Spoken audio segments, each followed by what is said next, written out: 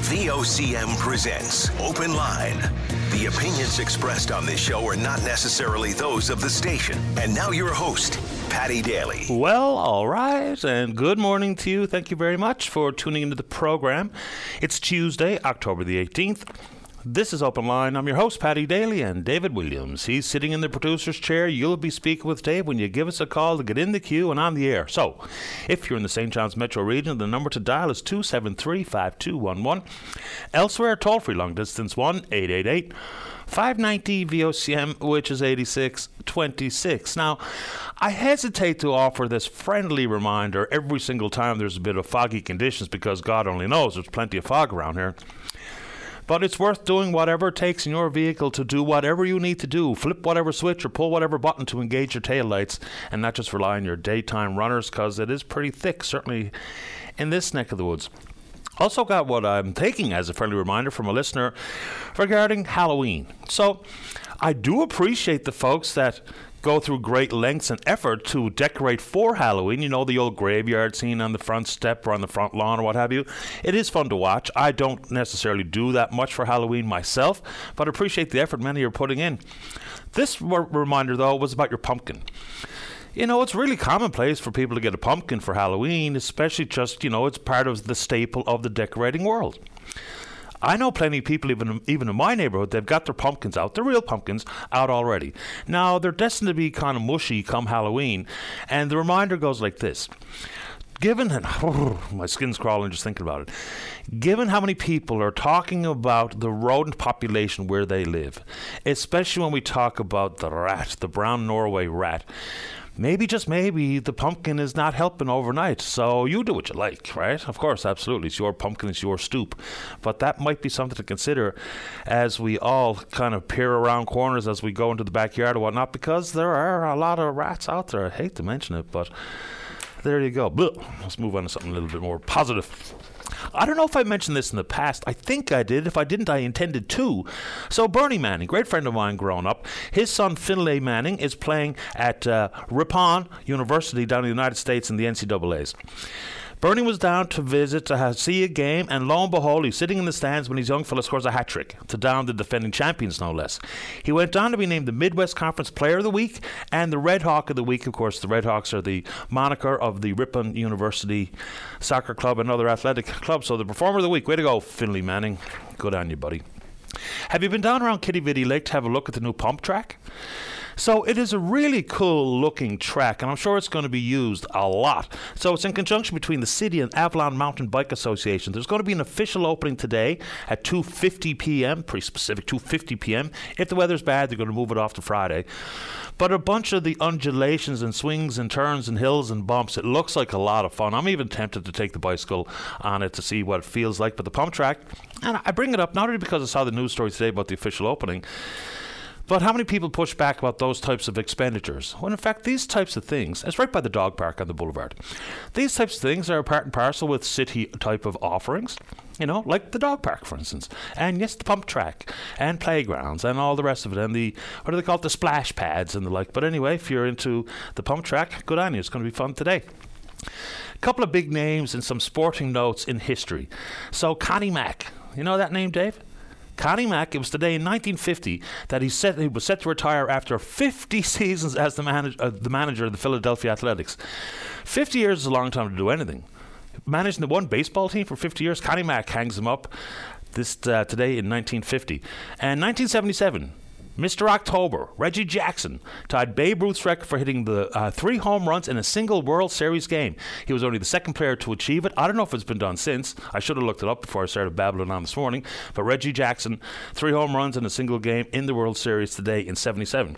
Also notable regarding Reggie Jackson, people dig the long ball. They really do. In Reggie Jackson's career, he's also the career strikeout leader. He's struck out over 2,500 times in his illustrious Major League career, and nobody quite had the swagger that Reggie had. And we've just gone through the most recent round of Nobel Prizes being awarded here this year. It was today in 1962. This is an interesting one. The Nobel Prize was awarded to American Dr. James Watson, and Brits Dr. Francis Crick and Dr. Maurice Wilkins for recognizing the double helix molecular structure of DNA.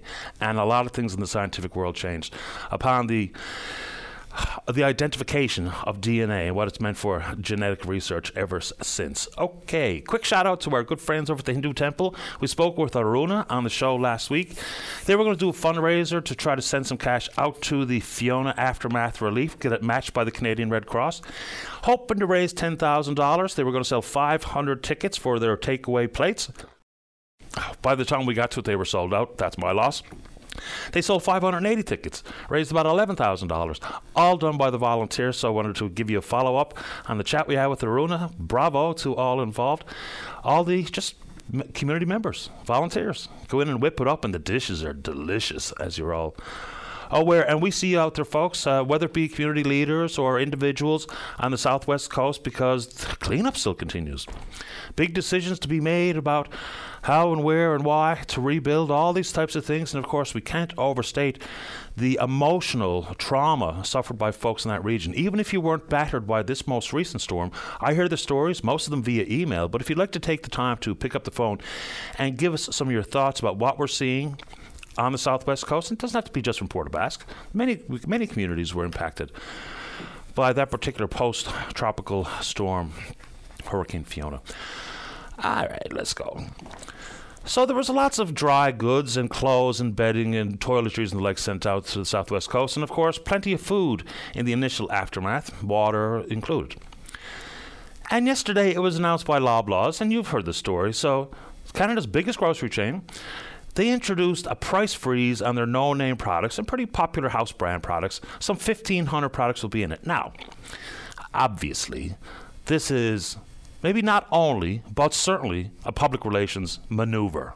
And people might want to call it a stunt. Okay. At the same time, many people were clamoring for grocery stores to do more to protect the customer because the prices are completely out of control. So they do something, and then people are mad at it. But here's the question. How recently was the prices hiked to then be frozen? And what happens if and when we see continued hopeful reduction in the inflationary pressures? So does the price freeze mean that even if those products might have decreased in price, say 25 cents per unit on whatever we're talking about, are we still going to have to pay the price freeze number? It's going to be extended right through the end of January of next year. It is being pitched or sold as altruism, and of course, absolutely, PR is the driving force behind this. It's maybe the biggest price freeze example that people can find in the world. In France, one of their major grocers, had the name in front of me, can't find it. Anyway, they froze the prices on like 100 items. And this one includes some 1,500.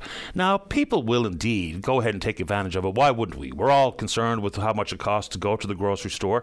And yes, there's a lot of PR involved. It will be interesting. Like we hear from Dr. Sylvain Charlebois here on the show all the time, and he's really been a great guest and a great source of information. An inquiry into profitability for grocery stores. I understand the concept and the driving force behind it, trying to protect Canadians while we're all struggling with prices about everything we see and touch. But what constitutes legitimate or acceptable levels of profit? That's the one I can't really wrap my mind around. Are the grocery stores profiting well in excess of what they were this time last year, this time the year before? Certainly some of their inputs are up. So just because revenue is up doesn't mean necessarily that profits are up to the same amount. Oh, Dave's giving me some, I'll fill that in bottom show. Thank you, Dave. So that's a big question as the House of Commons tries to evaluate what's going on. But if the prices are going to come down naturally on some of these things, does the price freeze mean I'm still going to pay more simply because the family said that they're going to do this? All right. Here's another question. So we know how important it is for the community and for levels of government to mobilize when we undergo or we're the victims of natural disaster, fire, floods, hurricanes, storm surge, whatever it is. And it's required. And it's welcomed and it's heartwarming. But if you factor in the disaster that it is for Canadians, food insecure, or the pressure on their pocketbook regarding trying to keep some food on the table to feed their family, nutritiously, feed themselves, how are we not mobilizing on that front? Maybe I talk a lot about food, but so be it. It's the one thing we all need. We can talk about pressures with filling up our tank. We can absolutely talk about pressures in the classroom and in emergency rooms. But one thing we all have in common, regardless of your political leaning, is we all have to eat.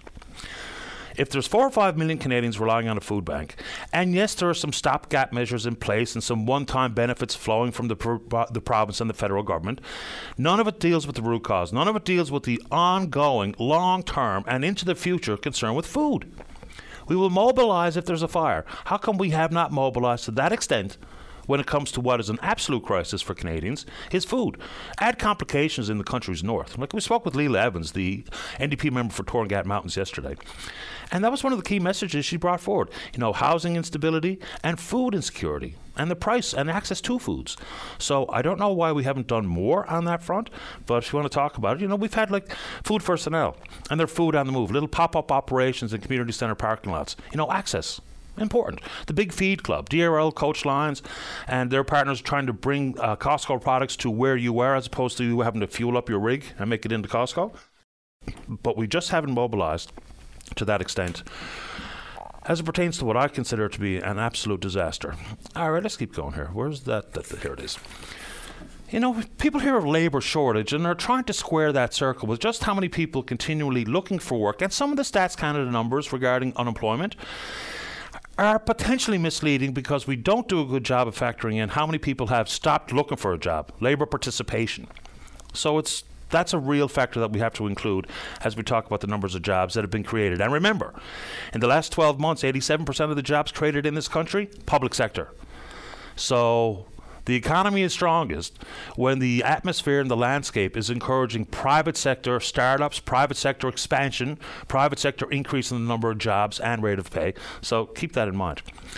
But as we look to how some of these things are going to be dealt with, I think you're going to hear more and more, maybe more than ever, about the need for a work-life balance. Yes, we have to ensure employers are keeping up their wage offering in line with the consumer price index, for instance, or with inflation, whatever the case may be. And that hasn't necessarily happened. But people just want to have a life. And I know for some of the folks who are older and have worked all their life and worked their hands to the bone and long days. And it wasn't about how many stats you got. It was just a different atmosphere, maybe potentially a different attitude about work. But things are changing, not because I say so, because they just are. And we hear it all the time. Then you talk about the job openings. And here's some numbers that I think are curious. We do know that so many people who have recently retired, looking at some of the pressures, are going back to work, or at least trying to go back to work. And there's all kinds of talk about ageism and whether or not employers are willing to look at your CV if you are indeed 60 plus, we'll say. Here's some numbers about retirees. More than 300,000 Canadians have already retired so far this year, according to Stats Canada. That's up from 233,000 last year, and the year's not even over. To add to it, the number of people nearing retirement age is higher than ever before in this country. Around 1 in 5 Canadians of working age between 55 and 64. The average age of retirement is 64, so there's more Canadians than ever in history set to retire. Retiree numbers are off the charts. 300,000 already this year, middle of October. There was only 233,000 in the entirety of 2021. So the labour shortage issue is absolutely very real. And yes, there's going to be all kinds of conversation about wages and the atmosphere or the toxic workplace or benefits or childcare or the flexible working hours, summer hours and or working from home. But those are pretty big numbers when we look at retirees and what that's going to mean for the labour shortage. How are we doing on the phone there, David? A couple of quick ones. There's been all kinds of different programs offered for trying to retain and to recruit healthcare professionals. So as much as we hear work-life balance, retention and recruitment, my goodness, how many times have I said those words in the last number of years? So there's been an agreement struck between the province and healthcare workers represented by NAPE. They've got agreements we understand in place with other groups, Healthcare Alliance or the Alliance of Healthcare Professionals, CUPE and whatnot. No real firm understanding of beyond what some of the programs that have already been announced. No total sum of the package until some of these negotiations are settled in full. But again, if in healthcare, if it was only about money, we might not have the problem that we're looking at. I mean, just think, even if you just isolate registered nurses, the bonuses being offered to nurses, whether it be licensing fees to be you get a rebate on your licensing fee or have it paid in full or a signing bonus or a retention bonus, they're not taking it. They're just not taking it, which again goes back to wanting to have enough flexibility that you aren't worked to the point where you have nothing on your plate except for work and hope to sleep and back to work and hope to sleep and back to work. So we can tackle that. And if you're the parent of a school-age child and want to talk about some of the class size and composition and the new teacher allocation review, which is important, and of course the tricky part, as we mentioned yesterday, is that the report delved into part of the collective bargaining process, talking about hiring and layoff protocols based on qualifications, not necessarily leaning in full on seniority. The NLTA obviously frustrated with that, and some of the comments I made on yesterday weren't very welcome, but c'est la vie, we can have the chat. Yesterday the province talked about tabling legislation regarding pay equity. Also a confusing conversation sometimes. So people will say wage gap in this country is predominantly focused on the fact that there is a difference in the rate of pay, but how many industries dominated by females that are notoriously low-paying jobs? That's part of it. This pay equity legislation will only deal with core government. Now, it's important to remind people that, when you're a unionised employee, the likelihood of being paid less than your male counterpart is probably not very common, if at all. But there's one current lawsuit regarding a former officer at Oilco, of course, the splintered out organisation from Nalcor. She says she was managing finance. She says she was offered a contract paying significantly less than her male counterparts, and she's taken them to court over it. So I don't get quite the frustration that some people are voicing regarding pay equity legislation. Does it feel rushed? Maybe, even though we've been talking about it for years. The likelihood of pay disparity being more prominent or prevalent in the private sector, yet this legislation does not cover it. There will be the establishment of a pay equity officer. So that's one of the comments I've seen is that, well, this is just creating another job, another layer of bureaucracy. But the ultimate question will be, will this legislation do what it's intended to do to reduce the wage gap between men and women? And yes, there's a variety of factors in it, and it's not a simple issue, but will this have the intended outcome? And are people inside a core government being paid less as women than men? Apparently, yes. The minister's own words yesterday, Minister Cody said they're about 85% compliant. So that means that 15% are of concern. So if you want to take on the pay equity issue, we can do it. All right, someone also sent an email about hunting. And this was, gone are the days of sitting in your deer stand. There was no deers here, but we used to hunt deer in Alberta. And, all the hunting techniques and the patience required to find the animal that you're looking for. And now apparently it's pretty common, I'm not surprised, that people are hunting with drones. I'm not even sure there's anything wrong with that. It makes it easier for the hunter, to identify where an animal is and head in that direction. But this particular emailer was quite concerned that it is a potential problem. I'm not sure what the problem would be, but if you want to pick up where that emailer left off, let's go. We're on Twitter. We're VOCM Open Line. Follow us there. Our email address is openline@vocm.com. My favorite is when you pick up the phone and give us a shout, and do exactly that during this break. Don't go away. Welcome back to the program. Let's begin this morning on line number 3. Say good morning to the President of United Steelworkers, Local 9316. That's Glenn Nolan. Good morning, Glenn. You're on the air. Good morning, Paddy. Well, first of all, thanks for taking my call on sad and upsetting days. With the passing of Sean is beyond words. His wife and children and his family, we send our love, prayers and hugs and condolences. Glenn, I'm sure everybody knows, but just to add the context for those who might not know what we're talking about, Sean Pell succumbed to his injuries because of the flash fire come by chance back on the 2nd of September. A long struggle. I'm sure there was burns involved, but Mr. Pell has passed. And there's a lot of really sad and justifiably so people who are members of your union and everyone at Come By Chance and the community, and most importantly Mr. Pell's family. So I want to echo your condolences. It's a sad piece of news. Thank you, Paddy. Tears are not easy on any of us right now. It's sore has taken us. But I just want to say thanks to all Newfoundland Labradorians, especially yourself too, for all the prayers for Sean and his family. That's what the focus is all about. And also, I would say all the politicians from all parties, their support to the families is unbelievable. And also, I got to say, our Premier, who constantly checks in and calls and condolences on Sean's family. But the reason I'm calling you, one of the reasons I was going to wait is I wasn't planning on speaking out until we were focusing on Sean's family and the service arrangements. But as you know, once you post something on social media, I totally understand that it's entitlement to interpretation, but I just want to set the record straight on a few things, especially when we're dealing with Bill C-45 and other things. I just want to say that our international union from District 6 is asking the RCMP under the West Australia law, and you hear that quite a bit on our Bill C-45 provisions to do an investigation, which has to be done anyway by law. So just want to clarify that. That's and also the union believes when we say that we believe accidents is preventable, all accidents are preventable. And that's why we're saying that the government leave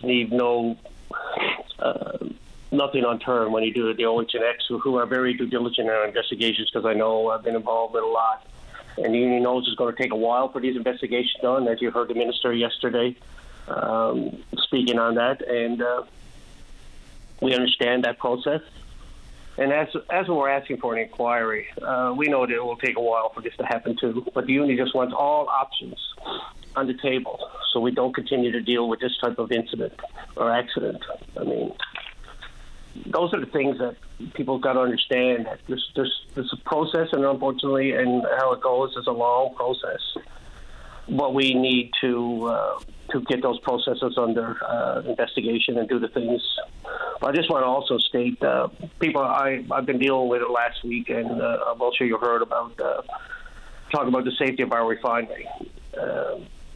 I never got a chance last week to call India when the week before when the stop work order was lifted a couple of weeks ago, after all the directives were met and adhered to by the company. So just to let you know that as for our safe work on our site, the company has set up a process to follow and to do safe work, which with the process, with procedures and that. And all workers, everybody, and I've been there at safety talks, were given the right to refuse, the right to speak up, and the right. So the company they always had a health safety team there auditing and answering safety questions for supervisors and workers. But also we have a United Steelworkers person that is full-time safety rep, which is going to help with this whole process and also with auditing. So these are safety factors that are put in place, and also OH&S has also announced. They also do audits, unannounced, and are available at any time for workers that can't get answers after following the safe work process. So all these things put in place that the workers can speak out at any time too. And we've been talking at safety meetings. I've been there.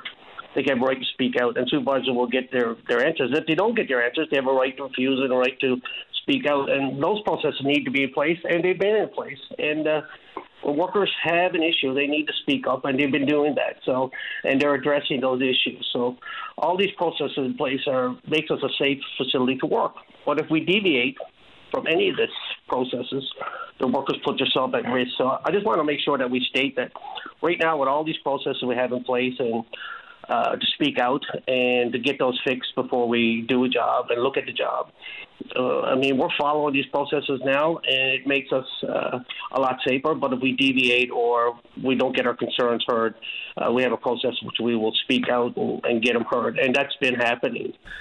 So I see a lot of things on social media last week, but people are speaking out and they're getting answers. And if you don't get answers, they will wait to do the job until the answers are put forward. Are people refusing to work at this moment, Glenn? No, they're not. No, okay. I have no work refusals. But they are speaking out, and the company is okay with that, and the unions and everybody else. They have a right, and they should speak out. They should speak out, and they need to be heard on safety issues to make sure that the supervisor corrects it for them, because supervisors are part of it too. We're all one team. We have to be a team. But that's why I'm speaking out this morning. I just want to clarify, because I watched the news last night, and I just want to make sure that we understand, and Newfoundland Labradorians and everybody understands on this process. But our biggest focus is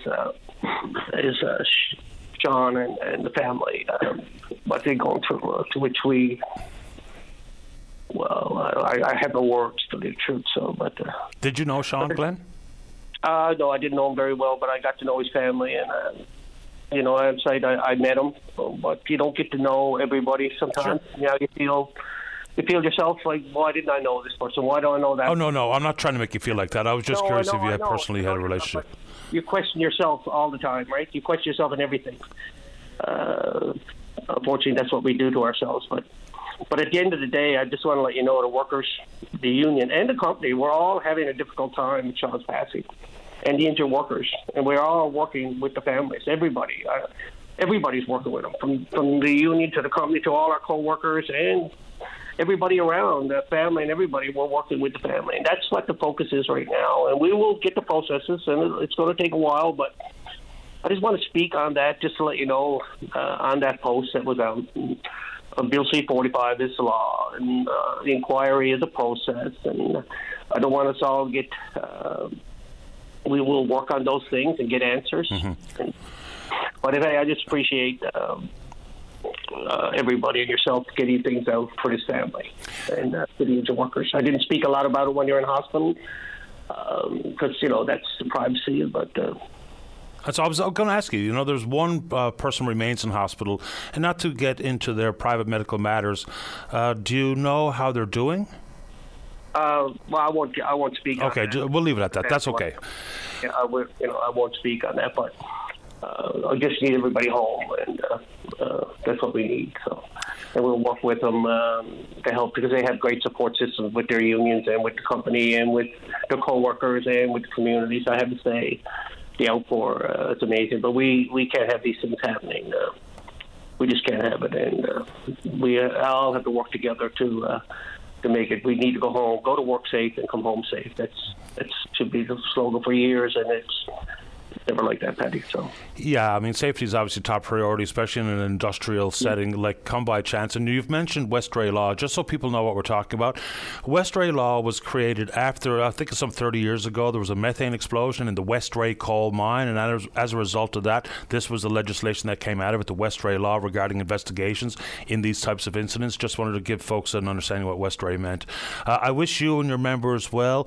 Our condolences to the Peddle friends and family, and to wish the speedy recovery of the one person that remains in hospital. Glenn, you're always welcome when you have an update to offer. Well, Paddy, I really appreciate it, and you're absolutely right on the Westray Law, which is 30 years ago, which I attended in April, and you're absolutely right, and people can look that up. But anyway, just thank you very much, and to Sean and his family. We're there for you. Everybody's there for you. But thank you very much. Thanks, Glenn. Take care.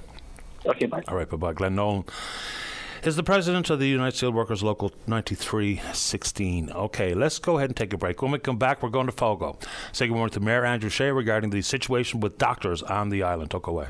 Weekdays on VOCM, it's Open Line with your host, Paddy Daly. Join the conversation each morning from 9 a.m. to noon on your VOCM. We get people talking. Welcome back. Let's go to line number one. Say good morning to Fogo Mayor Andrew Shea. Good morning, Mayor Shea. You're on the air.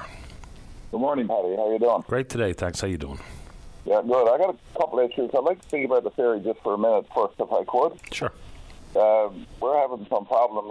We worked at the Minister of the Year. We had the best schedule we ever had in the summer. Best schedule, perfect. We had excellent service, lots of tourism. But what I want to talk about today is the day-to-day operations of the ferry. People that are actually making the decisions on when the ferry don't go, when she stops, things like that. Because we've had a couple of instances the fall that cost the town of Fogo Island, or the people of Fogo Island, thousands and thousands of dollars. First of all, they were going to take the ferry off and not replace her right in the busy time of the season. One particular person who was in the bed and breakfast had $2,200 worth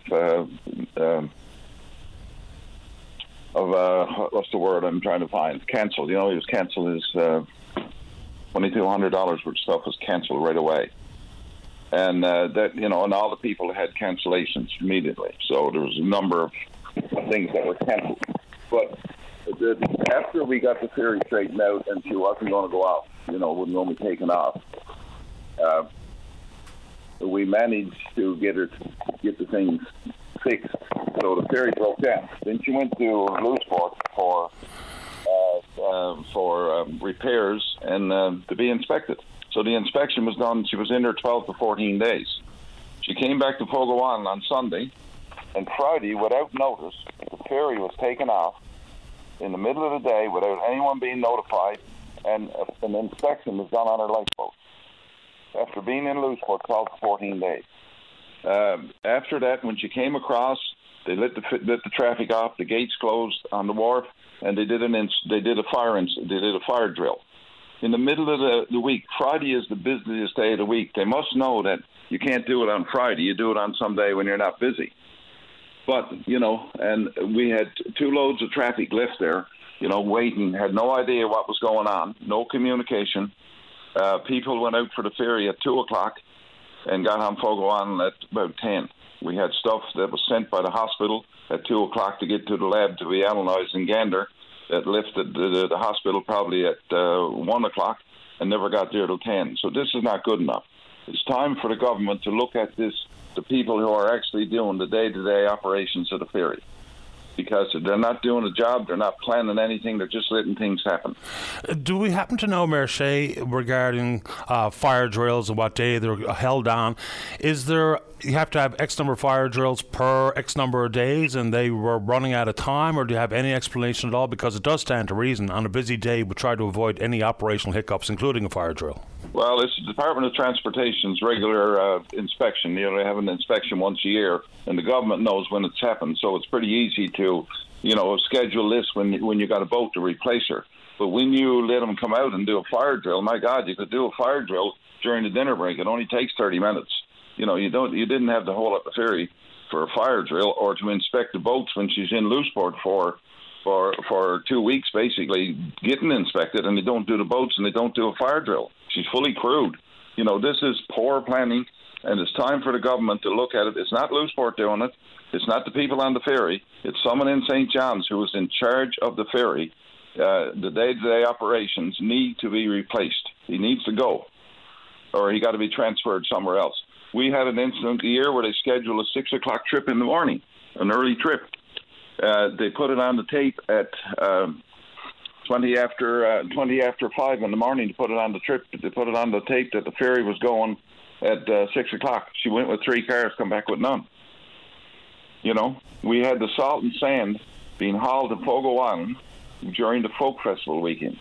We have 2 folk festivals, big folk festivals. One is in Ittridge's Point and one is in the Brimstone Head Festival. They hauled the salt and sand for the winter during those festivals. We had to contact them to get it canceled. This is the busiest days, the busiest time of the year, not only in the week, but, there's nobody listening. There's nobody looking at the things. We've been in the ferry business long enough. We should know the busy days of the week, and we should know when the slow days are. Well, I haven't been on the Fogo ferry in 25 years, but I can guess when the busy days are. So if they know operationally exactly what's going on, they have the historical data, they saw what happened last week, surely we can make better decisions that don't have that type of negative impact on 2 loads sitting on the wharf while there's got to be a drill. Look, they have to do the fire drills, but it's when you do them, I suppose. Yes, sir. Fire drills are done regular on the ferry. This was a special one for the Department of Transport, the federal one. So when they were doing the inspection, you mean to tell me they never had 30 minutes to do a fire drill? Yeah, of course they did. Or to inspect the lifeboats? And they had to come on the Fogo side of the ferry, where the ferry was landed on Fogo Island, to do an inspection of the life rafts. It's incredible. And the only solution to this is the government has to look into who's doing the planning, because there's absolutely no planning. Things just are let happen. It just happens, it just happens. It's like nothing was put on. We got the 511 number. So when there's any correction in the ferry schedule, my phone rings and it comes up, ferry's off schedule. There was none of that Friday. So if we got those systems put in place, what's the good of them if no one is putting anything on it? Understood. I know you want to talk about another issue before we run out of time as well. Yep. Yeah, the doctor. I don't know if you got the information that I sent into, if you got a chance to read it. I did, yeah. Got it in front of me. You see the problem. We had a doctor who was willing to come to Fogo Island because our council has been very involved with the Medical Association. We've been with the College of Physicians and Surgeons. We've got great contact with them. We have great contact with the minister, and we have great contact with Central Health. But this doctor applied to come. He was fast-tracked. He says in his letter that he was fast-tracked to get through the system. He got fast-tracked at the college, and he was okay to go. So he thought the next process was to contact Central Health or contact the hospital in Fogo. So he contacted them and never got a call back for some reason. So he contacted me. I gave him the information. So he figured it was just a matter of making just getting it straightened out now when he can come and what he could do. Just for the sake of the listener, so there was 2 different doctor stories regarding Fogo Island. One with the Massachusetts practitioner and one with another fellow. I don't know if we're allowed to give his name out of this part of the public. He said he didn't mind giving his name. I got permission to do this, give you the letter and all that. I called him first. He's okay with it. Okay, so Dr. Marco. Dr. Marco, yeah. Right. So the 2 different things. Let's stick with Marco for a second. Is, they can talk about at the provincial level and at the college streamlining the process for accreditation and licensing and what have you. This is a national paperwork warfare that doctors are forced to engage in, whether it become for a locum or for a full-time position.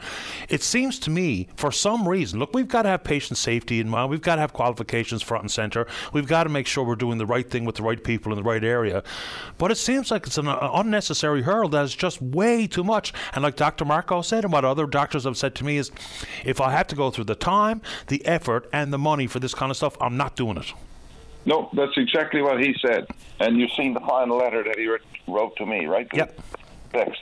And this fellow got a practice in New Brunswick. He's done locums in BC and locums in Nunavut. And once he was cleared by the college, he had none of this to do. So you got 2 different lots of stuff that he has to do, and the one at Central. Now, I'm not down on Central Health. Don't get me wrong with this, because this might be government regulations that requires this. I don't know. But my purpose for phoning here today is that this one at Central Health be completely wiped out. You shouldn't have to do that. When he got approval, fast-tracked by the college, that could he come here and be a doctor and do locums, he should have been able to come here. 100%. And just to complete the doctor, he's Paul someone, I can't remember his name, from Massachusetts. Yep. So that story really grabbed a lot of attention, because here's a doctor that has 50 years of experience or somewhere like that, and he was a graduate of Mons Med School, and he was been practicing virtual health, and he wanted to come on his own dime for 3 months, not to be compensated. He'd pay for his own lodgings and stuff. That really fell back to, and I know Minister Osborne said that they would pay for his licensing fee, but it's important to have the full story out there.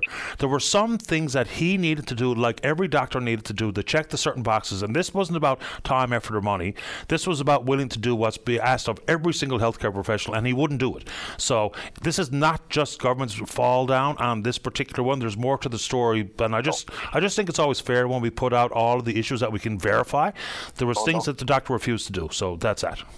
So I thought this was important for this to go to VOCM so the people in Newfoundland can hear this. Oh, yeah. That you got a doctor that's passed the board examination, that didn't have to do an examination, but got through fairly quick. They fast-tracked him, only to be hung up by, I think there was eight things he said that he had to provide to the college. But in Central, he said he had to provide 10, and some of them are the same ones. He had to do over, same thing was repeated. And not only that, but since he called me, I talked to him on the phone, he said that it was actually about 15 that was required by Central Health. So he just wasn't going to do it. He never had the time. He's a busy person, But yet to go in other provinces like BC and none of it, the territory, none of it. He didn't have to do this. He just, once he was licensed, got passed by the college, he just could go there and do his work. And I don't blame him. And I think that would be a common reaction for many, many doctors to do exactly what Dr. Marco is doing. I mean, I can think of, just off the top of my head, some other stories where we've had people hired, jobs offered, ready to go, and because of the obstinate approach taken by the health authorities and or the college, they don't come. Remember, there was a radiologist hired to work at St. Clair's. He was finishing off his helicopter's pilot license. He was going to be a couple of weeks late. They said, shag you. What? I mean, we had a position go unfilled. This guy's from here, was willing to come back home and be a healthcare professional, in this case, a radiologist. And the radiologist story in Central is obviously well understood as well. But this Dr. Marco story, we cannot have this happen, not even one more time. If we're in a crisis, then we have to avoid these stories. And I might just conclude with one other thing. We have a doctor lined up, and working with the minister and working with the college from the United States, whose father was originally from Jobbits Arm, Kim Donahue. She's willing to come here to spend the rest of her days being a doctor. She's in her 40s. She wants to come here. So she's going through the process now. But this has really got me worried, this final process at Central, I think the government should abolish that right now. And if there's anything there in Central Health that needs to be looked at, then it should be moved to the college, and they should look at it when he gets licensed. And this should be avoided, because we want Kim Donahue to come here, because she's going to come here for a doctor. Mm-hmm. permanent. So we don't want this to send her off and she not finish her application type thing, Understood in full. I appreciate the time and the information this morning, Mayor. Yep, thank you. All the best. Bye-bye. It's Andrew Shea. He's the Mayor of Fogo. There's always going to be a process. There's always going to be some time required to do some paperwork. There's always going to be some evaluation of your credentials. But we don't need the redundancy or the overlap where you got to do the same thing twice. Once for the college, once for the health authority. These could be left hand and right hand really being a bit more in tune with each other, because we do have a healthcare crisis. It doesn't matter what anyone at any level of government says. They cannot have a replication of this Dr. Marco story. A person ready to come, or Dr. Donahue, a person ready to come. Let's make sure we figure it out. Before we get to the break, regarding the question regarding drones, some information coming from some hunting enthusiasts, including our good friend of the show here, Hollis Yetman Jr. It is illegal to hunt with drones in Newfoundland and Labrador. In addition, biologists are also saying that cell phones and social media are changing the big game results. Why? Because people are posting and texting locations of big game. So, quotas could see changes in some areas. It goes on to include aircraft, including drones and vehicles. It is unlawful to chase or harass any wildlife with any aircraft, motor vehicle, boat, snow machine, or all-terrain vehicle of any type. To hunt any wildlife with or possess any loaded firearm on any aircraft, motor vehicle, snow machine, all-terrain vehicle of the type. Such any vehicles used for transportation to and from the hunting area. Illegal to use any aircraft to search for or locate any wildlife for hunting on your own behalf or on behalf of any other person. Thanks for the info. Let's take a break. When we come back, we're going to talk about the fact that Newfoundland Labrador Hydro selling off all of their assets, meaning trucks, the Mack truck and other fleets of vehicles at the Muskrat Falls site. Sole source contract went to Ritchie's. That's not sitting well with some, including Sean Roach from Roach's Auctions. Don't go away. Let's go. Line number 2. Say good morning to Sean Roach with Roach's Auctions. Good morning, Sean. You're on the air. Good morning, Patty. How are you this morning? Great today. Thanks for asking. How you doing? I'm frustrated. Here we are in 2022, and the government comes out and they said years ago that you're going to give local business the priority over mainland interests and everything else. So at the end of August, I learned that the Hydro had approximately 50 vehicles. This is what I understood. It was about 50 vehicles because all the decals were still on the vehicles. We're going to auction, and I inquired as to how this was happening without a tender coming out. So no one from Nalcor, except for one lady who I worked with in the past, because all my calls for 6 weeks went unanswered. So she came back and told me that there was no RFP, no RFQ, nothing like that was issued. And as far as she could see, there was no contract in place, and that the inquiry had been put up along the totem pole to try and get an answer. So, like I said, for 5 weeks, nothing happens. Out comes the auction, and so CBC called me last week and asked me to do an interview. I did the interview, and I assumed it was still only 50 vehicles. I did indicate that I was not sure if this Mack truck and the heavy equipment, the loaders, the cranes, the big generators were all part of it or not. But that based on the 50 vehicles, the pickups and the SUVs, that $100,000 was paid extra to this mainland bunch that local companies should have had.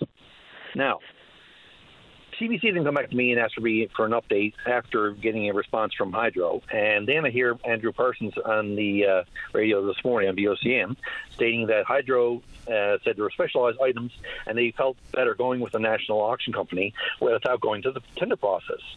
So, okay, first off, we've done head-to-head with Ritchie's in the past, and we've come out on top. And they came to our show, and we ran it just like we did when I worked on the Hickman Equipment bankruptcy back in 2002. As you recall, it was a John Deere dealer that went bankrupt, and we went to auction. I was working with another company called LVG Auctions, and I learned that all the equipment was going to be moved to the mainland if Ritchie's got the sale. So working with LVG, I told the management that this is what's going to happen. So we got the sale. We did it in Halifax. The sale went $21 million. This national exposure I have been working with for the last 30 years has helped my own local company here as well. We did all the smalls for Hickman Equipment. And in 2018, we did the Allender RV. we were the only local bunch that were invited to bid against 4 national, as they call them, national auction companies, is what Minister Parsons commented on this morning. And we were the high guarantee. We gave the best guarantee. So we ended up with the auction. Richie's senior vice president for Eastern Canada came to the auction, and it was run just like Richie's or any of the other national companies would run their sale. So that was a $1.45 million auction. $1.45 million. So now you've got, I thought it was 50 vehicles. Now you've got 3,000 lots going for hydro. And I don't understand how this came to be. I mean, Sean, let's just say all the bigger, the Mack pumper truck and whatever other assets beyond pickups, heavy or light duty, does Roche's auction have the reach to do what Richie's do? I mean, we do know, and I know you will concede, Richie's one of the biggest industrial auction houses in North America. Do you have the reach that you could have done what Richie's did? Okay, first off, Richie's are the biggest global. Global. Okay, you're right. Sorry, I misspoke. So do you have the reach available to do what Richie's is able to do? Right. I just want to give due diligence and due credit where it's due. Richie's are a great company, okay? Their local guy here and I used to get along. Now he's got me blocked because I came out about this. But anyway, social media. But yes, we do. Richie's has a following, but we also use the same type of platforms as Richie's do.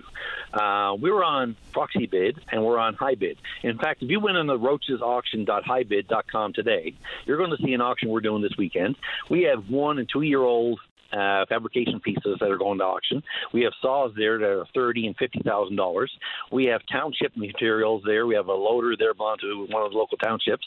That's going to bring $65,000, $70,000 on the auction this week. And it's a 17-year-old machine. It doesn't matter if you're using Richie's or Roche's or you're using Tommy Toe down the street. I mean, when you've got the equipment and you're using your advertising to the maximum, everybody's going to get the response. And we would have gotten the response on that equipment. So for them to come out and say that it's specialized equipment is malarkey. I mean, they didn't even inquire. In 2018, we did the hydro auction, and they had 50 vehicles up for bids. So I asked the same lady who gave me the information that there was no RFQ out. I said to her, what do you think the auction's going to bring? She said, I don't know. We figured about $150,000, $200,000. I said, if we don't get $350,000 out of this, I said, I'm going to hang up my hat. She said, seriously, $350,000? I said, $350,000, $400,000. And she said, okay. And then a guy walked in the office, and they took 7 bikes and a pickup out that were given to local fire departments and stuff. She said, okay, what do you figure now? I said, I'll tell you what. When I'm finished tagging the items, I'll come back. I went back in on Friday afternoon. She texted me, and she said, what do you figure? I said, $450,000. We ended up getting $492,000 because of the way we did the auction. It was laid out just like you would with any of the big national companies. And she came back after the auction and said, you know what? All the response we got was positive. You did a fantastic job. So we were good enough in 2018, but we weren't good enough in 2022, not even to get a response. All my messages and calls, nobody returned my call except for this one lady. There's nobody returning my call on this, and it's an outrage. I mean, here we are. Like in 2018, we did $2.8 million worth of sales. In 2020, we did $132,000. COVID has been detrimental to the auction industry in and around Newfoundland. So to give this to a national firm without so much as a tender for the local guys, I mean, so much for supporting business. It's strange, and this is the comment that I made, was even if the government thought that Ritchie's Brothers was the very best option, given the fact that they're the global leader, we cannot leave it up to whether it be an independent agency, board, or a crown corporation, or the province itself to just make that predetermination. We have to put the RFP out there because it cannot be about what they think is the best. It has to go about what are the responses to the proposals requested, then match them against each other, price point, reach, quality, track record, because it's fine to think, well, Ritchie's are the biggest and the baddest and the best. Yeah, but let's let the market prove it. Because, we can't just say, well, I know based on reputation that this pen or paper or pencil provider is the world's best. Yeah, but maybe Dick's can win the contract. So we've got to do it just for our own protection. Every single time. Procurement is a real mess sometimes at the government level, whether it be municipally, provincially or federally. Make sure the market responds so we can pick the best. Sole source is never a good idea, even if that company might end up being the eventual winner. 100%, Patty. Okay, so everybody's talking about this big Mack pump truck. Like, that truck is probably $1.8 million new to buy today. Okay, so they got 665 or 650,000, whatever it was. So at 650,000, my estimate is that Nalcor paid Ritchie's $53,000 strictly on commissions. $53,000 on a one piece of equipment. So when I was saying there was going to be $100,000 saved, that was to the CBC report. That was in relation to 50 vehicles. If 3,000 lots were for sale, there was well over $1 million that could have been saved to the taxpayers of Newfoundland and Labrador. Sean, I appreciate the time and the topic. Good luck. Thank you, sir. Like I said, just take a look yourself. Just look at roachesauction.highbid.com and see what we're doing this weekend. Will do. Absolutely. All the best. Wish you good luck with it. Thanks, Sean. Bye-bye. Sean Roach with Roach's Auctions. Very quick little piece of research done by Dave when I talked about in 1977, Mr. October, Reggie Jackson with a 3-home run game in the World Series. Only Babe Ruth had done it prior. Since that, a couple of times. Albert Pujols in the 700 Club. Albert Pujols, 2011 in Game 3, and Pablo Kung Fu Panda Sandoval, 2012 in Game 1. Let's take a break. When we come back, we're speaking with you. Join us for On Target, 1 hour in which Linda Swain examines topics that mean the most to you. On Target, weekday afternoons at 1 on your VOCM. Okay, let's go. Line number 1, Glenn, you are on the air. Hey, good morning. Morning to you. I was in St. John's. I brought my mom in, right? Mm-hmm. I got a long drive because I got to drive a half hour to get her, a half hour back to my house, and 3.5 hours St. John's, 3.5 hours, another hour when I get home. It's 9 hours driving. Gets in St. John's and her appointment's cancelled. Happens way too often. Make the best of it, though. Is what I don't understand. She had to phone in yesterday and get the actual time of day. You know what I mean? So she had to call in between 1 and 2. Mm-hmm.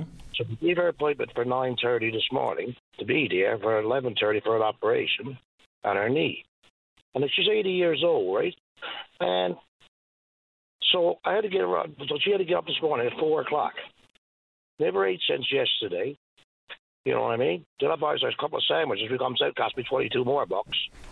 But anyway, besides the point, now when she goes back, before she goes back to that operation, 7 days prior to that, she got to go in for, pre-op stuff like that and blood work and everything. So that's got to make another trip, a trip in there again to bring her back to the operation, and another trip, like 3 more trips to before it's finalized if the appointment don't be cancelled the next time because they had no nursing staff in the recovery room. We're talking about healthcare, which still has a big reliance on using the fax machine, for goodness sake. And curiously, I got an email during the newscast about a fellow in a very similar situation. He was working out of the country, and he got notice that his appointment had been cancelled, but they either they phoned him or something as opposed to send an email. Look, if I have a haircut appointment this afternoon and it gets cancelled, I'll get a text and an email. If my hairstylist can figure it out, maybe healthcare can do a bit better job with points of contact, things that you can actually get. Like a text and an email, if that's on their database, that's a real surefire way to make sure that you give the best effort to let people know before they drive in from Bonavista or from St. Lawrence or wherever that your appointment is cancelled. Save people the frustration and the expense. Well, I done the same thing 2 months ago. I had a appointment in there, and I got in there and called me into the office and cancelled it. I was there, sat down, told me to take my coat off and everything. Yeah. You know what I mean? I said, this is great. It's 7 o'clock in the morning, but now I drove 4 hours to get there, 3.5 hours. I said, this is great. I'll get in, gone. You know what I mean? Yeah, it's frustrating. And, let's just put the shoe on the other foot, though, too. It's also important for patients. If you can't make it, cancel your appointment. I mean, how many... I went to a doctor's clinic last week, and to see a sign out front that says how many patients have not shown up for appointments, or whether or not you're supposed to get an MRI or an ultrasound or a CAT scan or whatever it is you're getting done, if you can't go, cancel. And if we're going to put that pressure on the patient, let's put it back on the healthcare authority as well. If there's something wrong, spare me the drive. Yeah, well, I agree with you there, because when I was in the other day for Mom to get her pre-op net done, and then I heard the lady say there for the blood work, she said we had 8 cancellations this morning. Yeah. So, I know it works both ways, too. I know that. Oh, I know you do. I was just throwing it out there for the purpose of conversation. Yeah. Like it's $200 gone, and, like in gas and everything, this easily, and you got to take, like my mother, I got basically lug her out in the car. Just can't get her out in a wheelchair. You can't get her in the car in a wheelchair. So, she's very, very crippled, right? And I can't even stop nowhere to do anything because I can't leave her in the car. So, it's I don't know. I just figured I'd give you a call and point you down. I'm sure there's 100 more in the same situation, a lot more than 100. So. Of course there is. And on top of that, it's the $200. But now... she didn't even have her appointment. There's a medical concern that goes unattended to, and you're eventually going to have to drive back in. Yes, well, she's all hyped up and nervous about this operation. Now, that is gone. Now she got to start it all over again. Understood. You know what I mean? So that's like she's not like 21 years old or nothing. So. I totally get it. It's frustrating, and you're right by saying that there's hundreds more out there in the exact same boat. Glenn, I appreciate the time this morning and wish your mother well for me. Thanks for talking to me, buddy. Take good care of yourself. All right. Bye-bye. Yeah, I mean, we just have to be able to do better. Like I said, if I have an appointment at the the salon, if I get that cancelled and or to confirm that I'm coming, I get a text. I mean, no more surefire way to communicate with your customer or your patient by sending them a text and or an email or the combination. Let's go. Line number 3. Good morning, Barry. You're on the air. Good morning, Patty. Thanks for taking my call. No problem. Patty, I didn't catch much what you're talking about, but I did catch about the drones and hunting and that. Yep. I didn't catch what you were saying about it, though. Someone sent an email asking about the use of drones. I put it out there to see if anyone was interested in talking about it. A couple of people sent along actual portions of the legislation regarding pestering animals, whether it be with the snow machine, ATV, drone, or any type of aircraft. So that's basically where the conversation went. I see, yes. For hunting now, of course, it is illegal to use drones for the purpose of hunting. When drones first came out, Patty, I don't think that there was any legislation or anything about it that I noticed, but there is now, of course. It is unethical. It is breaking the fair chase rule, and that is if I don't have the drone, well, I can't see anything around. But if I have the drone, then I'm unfairly seeing everything else that is around. It just breaks the fair chase rule of hunting, as well as it being illegal. There is a lot of use of drones, and I think that there may be more people using them than meets the eye. And it is wrong and it is illegal. I'm not sure what kind of penalty there is for it, but it's just illegal. So on top of that, it's unethical and breaks fair chase principle. It shouldn't be added. Speaking about drones, Patty, I've introduced the idea of drones to the government for the moose aerial surveys. Instead of relying on helicopters, you can use the drone technology. But that's not a conversation for another day. But touching on drones and aircraft, there seems to be a lot increased use of helicopters these days. And a lot of hunters are recognizing this. Now, the outfitters use helicopters as well. And, we hope that they're doing the right thing. And I would say 99% of them are. But when it comes to private individuals, you see it on Facebook. My God, they're in and out, hauling out moose like you wouldn't believe. So I know that in some provinces in Canada, and I know that in Alaska, they have the 24-hour no-fly rule. That means that once a hunter gets aboard whatever type of aircraft and gets to their destination and can't be in the country or whatever, then they have to stay in the camp for 24 hours before they are legally allowed to hunt. Yeah, that's interesting. And so I know someone who's in a similar position, or at least an outdoor enthusiast like you. Hollis sent along an email today, but he also added this caveat, in addition to some of the clauses from the legislation, is that he has spoke with biologists that say that cell phones and social media are changing big game success rates as well, as people are posting and texting locations of big game to their fellow hunters. As such, quotas could see changes in some areas. That's an interesting piece. Yes, no doubt about that, Paddy. That is a good thought, and it's a different kind of thought as well. It's kind of along the same lines of the government now with their 5-year moose management plan. When they put out the densities of the moose, it kind of directs people there. Is that guaranteed you're going to get your moose? No, but it certainly makes a difference. And I agree. People posting on Facebook, there's a bit same thing as salmon fishing. There's not much salmon on the go, not much moose on the go, and all of a sudden somebody's got one in one area, posts a picture that says first two, and then naturally the floodgates open. And that does more harm than good. Yeah, we're probably not going to be able to do much about that. Can you actually tell someone that I've seen lots of moose in this particular area of Area 3, or the salmon are running today and this portion of the exploits? Like, I don't even know what you do about that. It's one thing to control pestering the moose and using drones or aircrafts or snow machines or what have you, but it's quite another to tell me I can't text my buddy who's out hunting the same day to say, well, boy, they're over here. Right, and there's nothing wrong with that. That's the back in the day communication. Absolutely. Came on to go on Facebook, came on to go. You call your buddy and see if there's any moose in the area that you're going to, and hopefully they're telling you the truth and not leading you down the road. Yeah, I mean, that kind of stuff, that's just how the world works, to give someone a leg up, regardless of what it is, whether it be the prime rib is on sale at Dominion. People are going to talk like that, regardless if we're talking hunting and or anything else. Barry, anything you want to add on that particular front before we say goodbye? No, Paddy, that's about it. I think that, though, that it needs to be looked at with the use of aircraft and hunting. And I think myself personally, and I know that the outfitters are going to hate me for this, and I'm not directing this at the outfitters, but I think that there needs to be a 24-hour no-hunt time after flying into a camp, because it seems that, and I'm not making any accusations, but I would not be surprised that there are individuals out there who are flying and spotting and shooting the same day. Yeah, no doubt they are. I remember a story a number of years ago. Someone who I happen to know, they got caught hunting from the helicopter.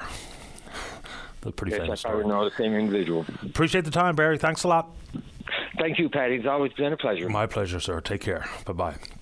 All right, so let's take a break. When we come back, the announcement that came from the province, basically in an effort to react to the fact that so many people in the whatever it is, the mythological middle class, weren't getting some of the tailor-made packages of support coming from either the federal government and or the provincial government. There was an increase in OAS, 10% for 75 up.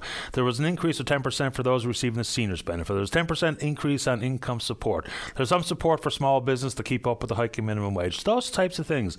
But many people in the whatever the middle class constitutes these days, some people asking aloud, where's mine?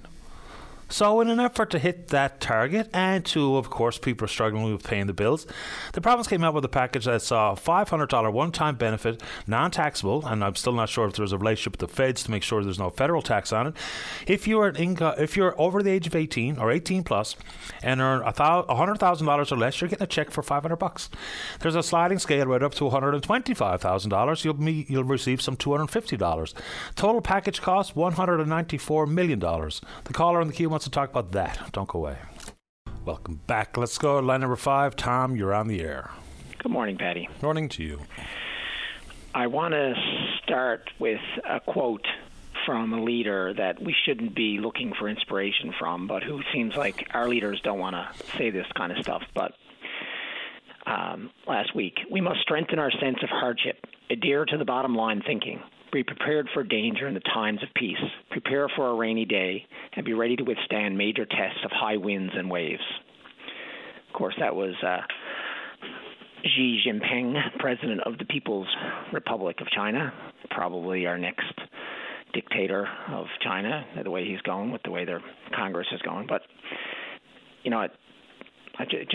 I listen to our leaders and the messages that they send, which is, don't worry, don't do anything for yourself.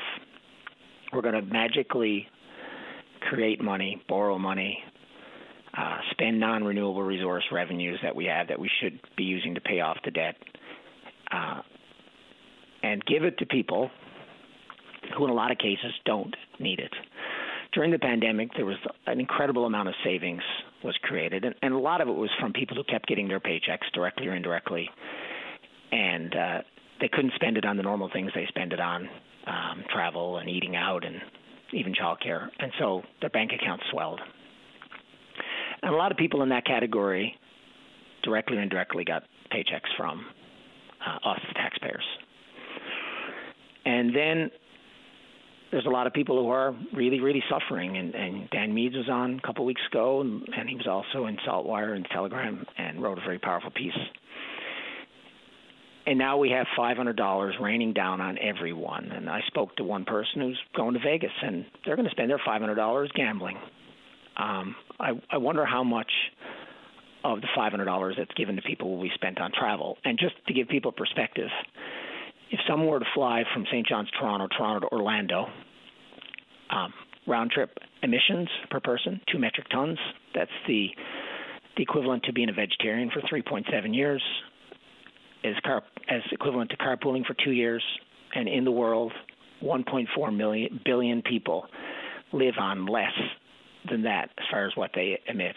And you could travel on an electric train 8.4 times around the world, and it will melt 64.7 square feet of Arctic sea ice.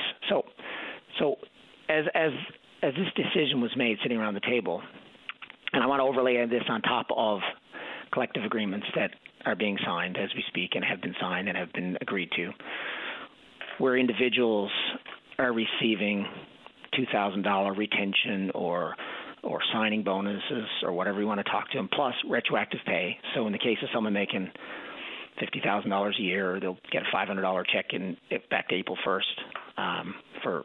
Plus obviously their pay will go up. They'll get the $500. They'll get their $2,000. And if they're making $100K, they'll get $1,000 back pay. And if it's a family, when the budget came out in 2022, there were some pictorials that were put together, and one very stereotypical group that was outlined there was 2 government workers. So in that family, if 2 of them are lucky enough to be in the collective agreement process, they'll get $4,000 extra. And it's not just talking about them. It's just so obvious. I just wonder how much of that money is going to get spent traveling, how much, which leaves the province, no economic value, creates a massive amount of carbon. And I don't know how these conversations, I don't know how leaders can balance it. I realize it's difficult to balance it, but how many people really needed it? And how many people do need it? And $500, maybe that doesn't go anywhere near far enough. And how many people are going to need it again? I mean, everybody who looks, energy is only getting more expensive, and electricity is only getting more expensive. We know that. Every year it's going to go up 2%. And how do we balance all that? And how do we as a people rationalize the decisions we're making? And how do we prepare for the future? Well, pretty big questions. I think given the timing, the closer to Christmas these checks come out, the likelihood that $500 will be spent locally increases, just from where I sit. That would be a guess that I'm making, just like we're talking about, just guessing where people might spend it. The target audience being the middle class is going to be something that we're going to have to suffer through again in the upcoming elections, because all parties covered that particular vote. It's gone from the senior vote, which used to be the largest voting bloc in the country. Now the millennials are the largest voting bloc in the country if we're talking federal elections. But everybody focuses it on the middle class. Okay, so we're going to hear a lot of politics surrounding it. Regarding who needs the money, net family income is always a much better way to assess how money could be spent, where it should be spent, and what we think these people may, or what people in that category, whatever the threshold will be, how they'll spend it. So I think it's just a starting point was flawed. That said, the folks that need it the most, how many people who are the ones who are in the state, or the worst state of destitute, didn't file their taxes. They're not getting the money. The people who are dealing with very serious matters of homelessness and maybe are clients or patrons of the gathering place or whatever, the folks that actually need another additional support, whether it be in housing, mental health, addictions, whatever the case may be, they're not going to get the money. They're not going to get it. So it really will boil back to tax filing middle class folks who maybe necessarily don't need the cash. Now, no one's going to turn their nose up at $500. It's not going to happen. But there's lots of stories out there where I hear them all the time. We have a family of 4, 2 adult children. Mom and dad or the husband and wife are working. They're going to get whatever, $1,500 or $750 coming into the house just prior to Christmas. And if push comes to shove and they look at their bank balance and talking about the comparisons of who needs it and who doesn't really need it, they don't need it. So it's a huge pot of money. And I know every time there's a government policy struck where, a price tag, in this case, $194 million, where could you spend that to target the folks who are struggling the most? It's probably not this way. No, and then there's also challenges with the fact that more cash in the hands of everyone is more money chasing after fewer goods, which potentially also increases the cost of goods. And I know it's difficult, and it's not about who's working and who's not working and who's valuable and who we don't value. We value all our employees, and in Newfoundland and Labrador we have the highest percentage of public sector workers in the Atlantic Canada, which by default makes us the highest percentage of public sector workers in the country. And I don't know how we, and I talk to older, senior people who work in the public service, and they're frustrated by the young people because they don't want to work overtime. They don't want to work their fingers to the bone. You talked about it earlier, but I sit back and I think, so obviously I'm of that mentality, work, obviously, and that's not a good thing necessarily either. However, the economy works because a whole bunch of us are on the hamster wheel. And as people get off the hamster wheel and sit back and drink pina coladas, the wheel starts to slow down. And as it slows down, there's just less money for everyone. But incredibly, it seems like we're going to bankrupt ourselves, and we're going to dig ourselves deeper in the hole, so that the people who jump off and who, in a lot of cases, are working for the government. And I think when I listen to that poor gentleman who drove in, is there any rationale? Do we figure out how much? When he drove, all that time in, all the way in, how much is his time worth? But also, how much gas did he burn? How much carbon? Well, I know he put about 600 pounds of CO2 into the air. And when we make up magic holidays, and when we're not working to our full potential within, whether it's private sector or public sector, there's a cost to it. And as that hamster wheel slows down, there's more and more devastation. And people in leadership positions on all levels, including union leadership, need to try and find a way to find that balance, because the pendulum has swung too far one way, and we have a lot of really powerful and well-organized special interest groups on all levels who have gotten to this point where they've made it to the point where our system is failing, and the only solution is to borrow more money to throw at the problem. But it's not a money problem, as you keep saying. It's a motivation problem. It's a community. It's a communal problem. It's a not self-centeredness, because that's not fair. It's not negative. It's just everybody's looking around and saying, well, I'm getting older, or like my buddies don't, they take weekends off. They're not working nights, and I get all that. I understand it, but somehow we have to realize that our system does not work if we reach the tipping point, which we are now. Obviously, it's not. Our system is stopping working, and there's no money. Money's not going to solve the problem. It's a restart. It's a reset, and I don't know how we get to that point. That last word has become one of the R words that has been co-opted to mean some really bizarre things. Tom, I appreciate the time as usual. Thank you. Take care. Take care. Bye-bye. All right, it's break time. When we come back, Darren wants to talk about holidays. What holidays? We'll find out. Don't go away.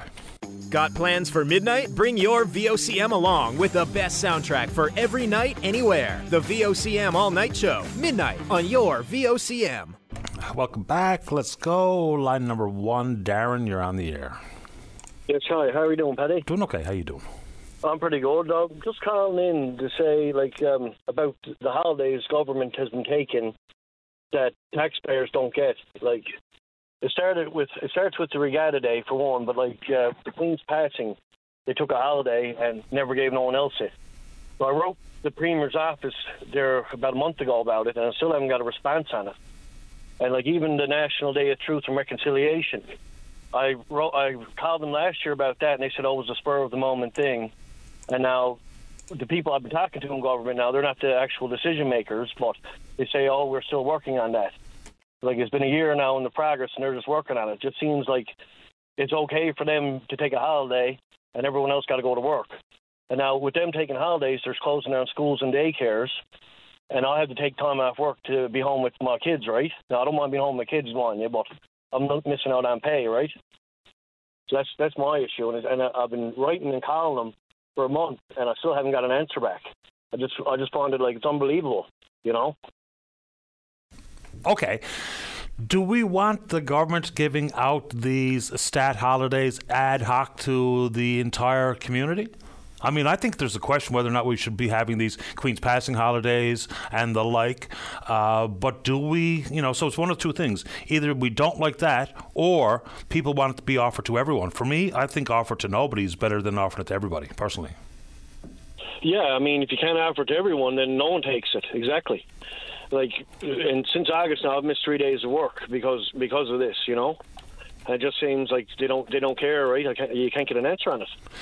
Yeah, I mean, I don't know. I don't even know what the answer would sound like, to be honest with you. No, because I mean, something like this is pretty simple. It's like you said, it's either you give it to everyone or you don't give it to everyone. It's right and wrong, in my opinion. But it's just mind blowing that I can't get an answer back on this. And like the last gentleman phoned in with the $500, they're giving us back of our own money. Like that's money that I lost in the last 2 months. It's unbelievable. Yeah, I mean, I totally get where you're coming from. For instance, like I try not to sound like I'm irritated if someone got something that I didn't get. Like whether it be supports during the pandemic or a holiday or whatever, because I don't feel like that, so I don't want to talk like that. But I just want it to make sense. Of course, yes, the Queen reigned for 70 years. She was an important figure in many people's lives. I totally get all of that stuff. And this is not to besmirch her or to besmirch the monarchy. But we're also talking about a woman who lived a rich, full 96 years and served as a public servant for 70 years. People might love or hate the monarchy. That's not the point. It's whether or not it's required for anybody to have been given or granted a holiday because of her passing. It's just... Do things make sense? Some holidays, of course, make sense. Now you can throw in the St. Patrick's Day and St. George's Day and all these types of things. I know there's full well an argument. Pardon me, go ahead. Schools and daycares aren't closed for St. Patrick's Day or St. George's Day. Yeah, I wasn't making a point about whether or not school was closed. Yeah. I'm just all the holidays that are on the books. Yeah. Oh, yeah. Well, geez, we can get into everything for that matter. For the amount of holidays that they take in the run of a year. My main concern was they're closing them down, and plus with the schools and daycares, and so that's forcing people. It's either forcing whoever's working to either take a holiday, take unpaid leave from work, or or find other arrangements at the last minute, type of deal. Right. Mm-hmm. That's my issue. It's just like I'm taking unpaid leave from work. Right. I only get 2 weeks holidays a year, so you got kids. I mean, they're sick all the time, And with COVID on the go, I mean, they had a little sniffle. You couldn't bring them to daycare or school, So that's just my thoughts on it all. Like, and you're talking about the Queen, but I mean, like the National Day of Truth and Reconciliation. I mean, you give a holiday and you look at the politicians, and I mean, they go wear an orange shirt and get a picture and get the day off of work. And they had a year, like the answer I was told last year was a spur of the moment thing, like this year with the Queen's passing. But now they've had a full year to work on it, and it's still the same, right? I just don't get it, right? And I guess I won't get an answer from a politician, not an honest one, anyway. Well, I don't think there's a so-called honest answer coming. They did it because, like most things in politics when it comes to these types of snap decisions, they basically just put their finger in their mouth, stick it out the window, see which way the wind is blowing. And so that's how these decisions are arrived at more often than not. And this is not just about the Queen or anything else. This is just sort of governing by polls, right? And But therein lies, I think, the larger question or the rub about people getting time off where the entire place has been given a shop closing holiday, a statutory holiday, where people have a chance to catch their breath. Like, for instance, a stat holiday in February, where many provinces have a family day and we don't, and people are wondering why. I don't think there's a bad argument for, say, 10 holidays per year on top of your own work vacation. You say you get 2 weeks. So, yeah, there's nothing wrong with getting Victoria Day off or Labour Day off or whatever other day, because that does give people a chance to catch their breath, a little break. There's nothing wrong with that. But when we have these out of nowheres kind of decisions, it does have an implication. It's easy enough for the federal government to say, federal government employees and employees of federally regulated industries, you get the day off, everyone else, it's up to your boss. That doesn't even sound fair, let alone is fair. No, and the majority of employers, you're going to work. Like, it's like the Regatta Day. Say St. John's is closed, like Walmart and Sobeys and Dominion is closed, but right next door, Mount Pearl and CBS, everything is opened. That's another one that's like, I don't know how that even is going on. It's discrimination, really. Yeah, it's a fairly strange one, no doubt about it. Right. Well, that's all different. What kind of worms that we're getting? It is, yeah. That's my thing is just 3 days now in the last 2 months, and then with the last caller with the $500. I mean, that's just give me back what I lost, right? Yeah. What? Anyway, Darren, point accepted here. I appreciate you making time for the show. Yeah, hopefully some politicians are listening. Thanks. No sweat. Stay in touch. Bye-bye. Yeah, the whole bit about stats, it will be a bone in some people's bonnet, or a bee in some people's bonnet, because there's a part of, and this is not a reference to Darren at all, is some people, if I don't get it, I don't want anyone to get it. Whether that be supports or pots of money or rebates or tax cuts or something coming from the government and or holidays. I think there just needs to be a distinct need for how important is it to make an announcement close by where the upcoming holiday will be. For instance, the Queen's passing. And if you got that holiday, fair enough, good for you. It's the big question as to whether or not it's actually something that's important to do, and what is the associated cost to it. We don't necessarily get those answers. Like, remember when there was the thought floated that there'd be a national holiday to commemorate the passing of Queen Elizabeth II. Business community immediately said, how much is that going to cost? And there was numbers flying around like $2 billion, $3 billion. It doesn't make you a bad person or anti-monarchy person and or a crank to ask those questions out loud. What holidays should be holidays for one individual sector of the economy and or for all hands, like shop closing holidays. There are fair questions that we could and should be asking. When it comes to people getting paid holidays that are outside their vacation days, there's lots of good reasons as to why that happens. And I don't think it's a dumb idea to have a February stat holiday that people can look forward to as well. So all the while, when we talk about healthcare workers or whatever, and the whole work-life balance, sometimes it's as simple as knowing you can look at the calendar and 2 Fridays from now, you got a long weekend coming because it's whatever holiday, Family Day, coming up in February, like they would have in Alberta, for instance. There's nothing wrong with that. Sometimes that makes it easier for people to manage because you know what it's like. You're like me. If you got something to look forward to, it makes it easier to get through today. Whether you got a holiday coming up, whether you got a birthday coming up, whether you got a stat holiday coming up. It's funny how, without huge implications, that gives you a reason to not be as crooked or as tired today because you look at the calendar. Hey, there we go. 2 weeks from now, long weekend. Beauty. Let's take a break. Today's a good day to get on the show. If you're in the St. John's metro region, the number to dial is 273-5211 or elsewhere, toll-free long distance 1-888-590-VOCM, which is 8626. Don't go out. Welcome back to the program. A couple of people made the interesting point during that break that Remembrance Day isn't even a holiday everywhere across the country, right? Holidays for all kinds of stuff, but Remembrance Day isn't one of them. That's an interesting point and a fair one to be made. I got to go back to the story. I didn't talk about it off the top. Someone wondered why, but and we talked about it last week when it came to privacy breaches and potential criminal acts at the Baie Verte Peninsula Health Centre. The story last week was just all bad enough. 2 gentlemen who are in very poor health had intimate pictures taken of them and there was nothing they could do about it. All right? And in the 2 cases, we're told that it's pictures of their genitals. I mean, whoever is at that doesn't belong in anywhere close to a healthcare setting for sure. So we don't know the status of the person or people who did that. And then there's another story about another privacy breach and the absence of dignity afforded to another resident. And this is a poor woman who's 92 years of age. So the family was informed that there was a case where there was people talking about and laughing about this woman within earshot of her. Something to do with an accident, we'll call it, in bed.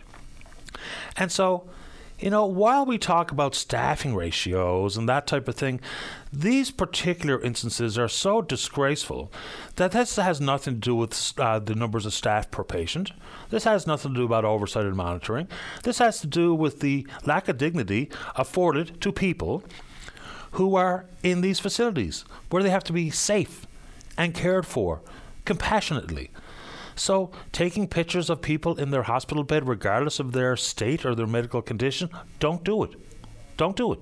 You can only hope that the RCMP will do something about this. They are investigating it. And then this one here. So the family's advised, and of course they're horrified, like you and I would all be if we heard that about our loved one, whether it be Nan or Pop or Mom or Dad or one of these facilities.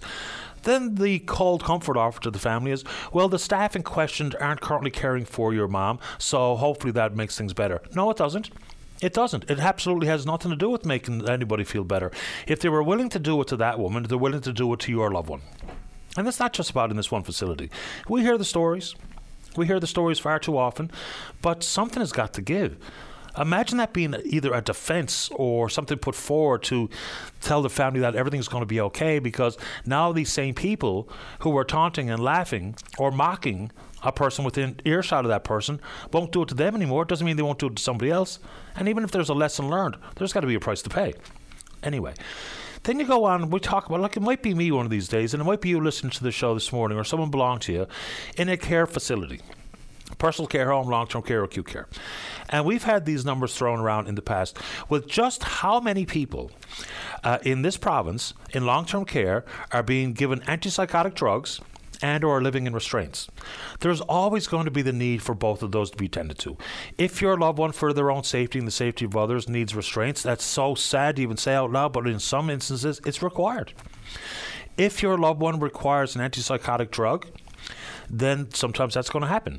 But when you look across the country, and we are so far out of whack with the number or the percentage of our long-term care residents who are in restraints or getting antipsychotic drugs, sometimes of which they're not even prescribed these, there was no diagnosis requiring these drugs, then you have to ask the questions out loud. As opposed to the inappropriate pictures or taunting the lady, when we talk about those things, the question is whether or not that is absolutely a staffing issue. Where the staff, with the inability to attend to one resident or another, thinks that restraints might be the go-to option, that can't be the case. We can't have anyone living like that. If there are people in long-term care who are in restraints today that really don't need to be or should not be, then we're asking some pretty massive questions. Which leads me to the point I've been making for so long, it's almost till I'm blue in the face. We know the numbers. We can see them as plain as the nose on your face about how many people are approaching or are in their senior years and what kind of supports they will need. Whether it be with the expanded home care, whether it be with, and I know that many people who know more about it than I do think that's where we should focus, expanding home care opportunities versus talk about institutionalizing folks, totally get it. But we're not prepared. And because we're not prepared, before we know it, it'll be the 11th hour, or it'll be chasing our tail. The chaos and the worry and the concern that will be offered by individuals and their families is coming. It's already echoing through the trees. We can hear it every single day. Even if it's things like the numbers of Canadians forecasted or predicted to have dementia, Alzheimer's, in the next 30 years. Where are all the pragmatic moves being made on that front to ensure that we're going to be prepared for what we're told is coming? And it is coming. So in this province, whether it be, yes, expanded home care, and I know that Suzanne Brake has been very helpful for me to try to understand better issues facing seniors and what will work better for them, the research done into their overall health and well-being and their happiness. So where are we in expanding home care services? Well, whether that be for more and more people working in home care and the required rate of pay to ensure we have the best people working there, the type of training afforded to these folks because they're doing critical work, whether it be expanding the opportunity for family members who so many would so desperately want to take care of their aging and potentially becoming more and more ill loved one in the home, where many of these seniors want to be for every reason you can imagine. So where are we in making those next steps? Because the research is clear, the documentation is out there for all to consume. So what kind of preparation are we doing? I mean, if we have a housing issue today, if we have a home care issue today, if we have a long-term care placement issue today, then this time next year, whatever the issue is, let's say from 1 to 10, it's a 5. I'm just picking numbers. If it's a 5 today, it's a 6 next year. So the hope is for it to stabilize it, as opposed to the snowball effect where it seems to be getting more and more prevalent. It seems to be getting more and more problematic. And so let's make sure that it's not just short-term Band-Aid solutions offered to any public policy, but in this case, the conversation is surrounding seniors and those approaching their senior years. Let's see what kind of prep is actually being done, because we can all see the numbers. It doesn't require any deep dive by academics or public policy makers to know it, because we see it. It's happening all the time. And then the numbers I gave earlier regarding the number of retirees, which I think will further the point that I was just attempting to make. In 2022, so far this year, 300,000 Canadians have retired. And we know, and this is not a critique associated with seniors, as we get older, we have different types of needs, right? Different types of needs, whether it be healthcare or otherwise, and or additional supports. So 300,000 Canadians plus have retired so far this year. That's according to Statistics Canada. That's up from 233,000 in the entirety of last year. Add to that, the number of people nearing retirement age is higher than ever before. 1 in 5 Canadians of working age between 55 and 64 are set to retire. The average age of retirement in this country, 64. So Stats Canada is providing the numbers. The health authorities are providing the numbers. That prep is of the essence, and timing, once again, is, again, to double up that word, is of the essence. Let's take a break for the news. When we come back, tons of time to speak with you. Don't go away. Take a break. Join us weekdays from 12:30 to 1 p.m. as we discuss anything and everything that's happening now. It's all on the table during your VOCM lunch break. Welcome back to the program. Let's go. Mike on 1, you're on the air. Good morning, Paddy. Good morning. Paddy, I'd like to ask the Minister, Health Minister, and I had a few questions there about why is it that the Auditor General, back when Julian Mullally was there, she was supposed to be doing a review of the spending of the contracts and that stuff with Eastern Health.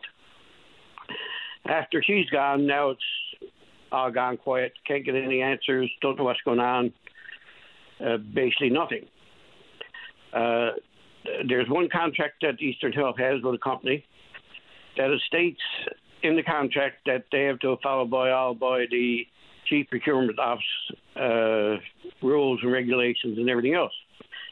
So under contract law and that stuff, she's responsible for it. But she will not do anything, will not investigate, will not do anything with regards to this contract and of their spending.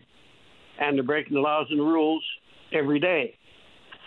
So these are supposed to be our protectors of our health care and of our spending, the financial and everything else.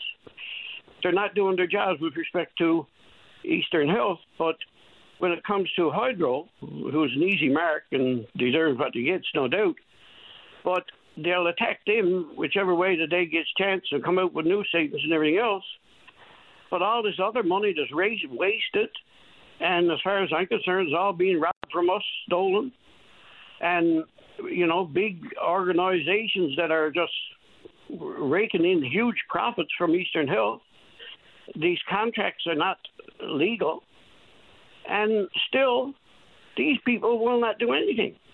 And now the minister is also the Minister of Eastern Health. He's also the Minister of the Procurement Department. He's the boss over the CPO.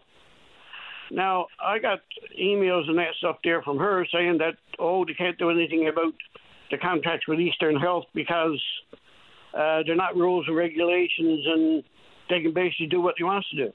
Well, what's the difference with Hydro?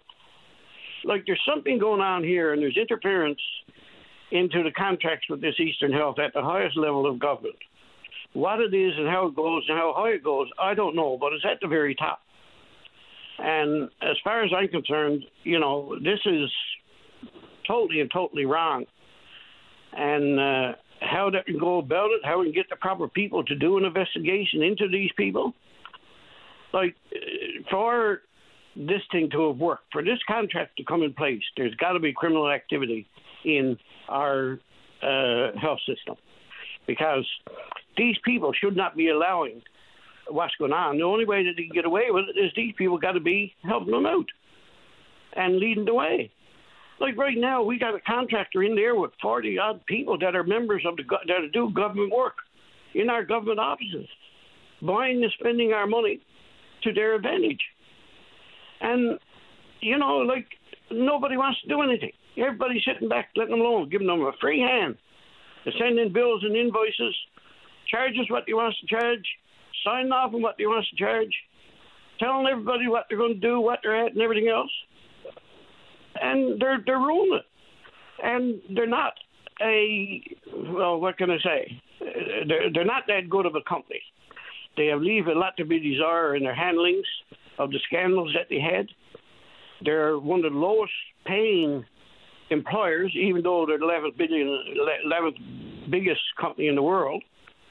And then they're charging us a huge fortune for people who are not as qualified as the government workers. So where does it all end? Why don't we have some kind of investigation into it? Why are they all sitting back and saying, "Here, boys, give us our money. Take it. Out of the province, out of the country, and gone." And nobody, it seems like, these people, they will not do their jobs. And what the answer is, I don't know, but there has to be an investigation into this, and more people have got to demand it. They're taking away our freedoms. We're taking away the rights that our ancestors fought for and everything else. And eventually they're going to have it all taken over. We're going to have to fight for it again to get freedom and to be able to have a competitive economy and a free enterprise. This company is all against that. They're against huge profits for very few people. And we as Newfoundlanders, we're going to suffer for it all. Up in Ontario, I think they lost a multi-million dollar, $40 million lawsuit or something or other. You know, all of this stuff is going on around the world. If people take a look at this company and see what they're all about and see why we're promoting them, giving them more and more and more every year. And then they'll take money and food out of the mouths of youngsters. So where all the answers are to or whatever, I don't know, because I can't get them. I'm not allowed to ask. I've been to the police. I'm in the process of making out a police report to charge them with theft and whatever of what's going on into the government, more than theft, corruption, cons, and everything else. But I can't do it alone. I need the help. I need the questions answered. And even the ATIP with Eastern Health, they won't give me the information that I need. They're withholding it. So now I've gone to the commissioner, and I'm still waiting for the commissioner to get back to me about how far is the corruption in our government. That's the question I'd like to ask the minister. Pretty big question. I can only imagine what kind of response we'll get to. Mr. Minister, how corrupt is government? Well, he knows. And he was there before, back before John Hagee.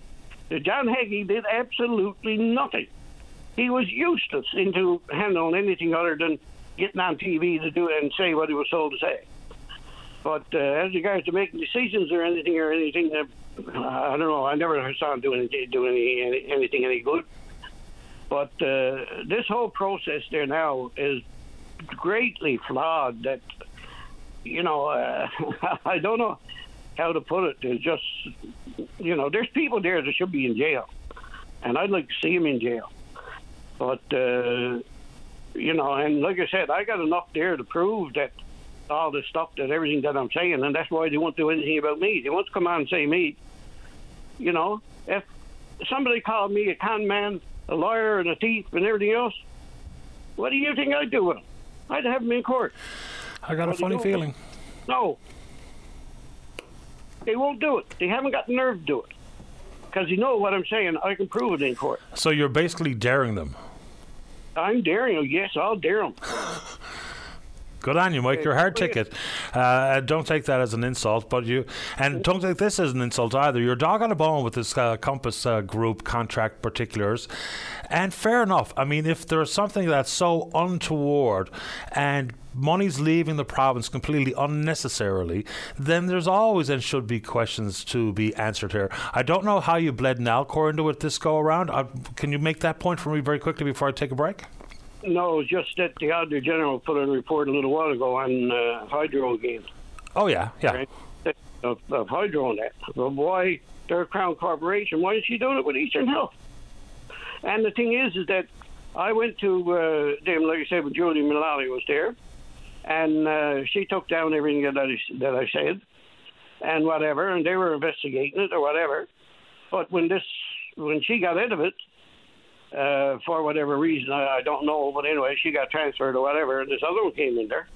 Now she won't take my phone call. She won't answer me. She won't do nothing. So why?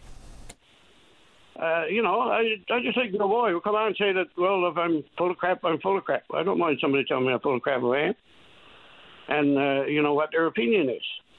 And I got mine. And as far as I'm concerned, something at the high level of government is involved into this and getting kickbacks or something or other from this company. And they're known for giving kickbacks. They're known for bribing government officials and leaders of institutions and that and everything else around the world. Anybody thinks they're not doing it here in Newfoundland?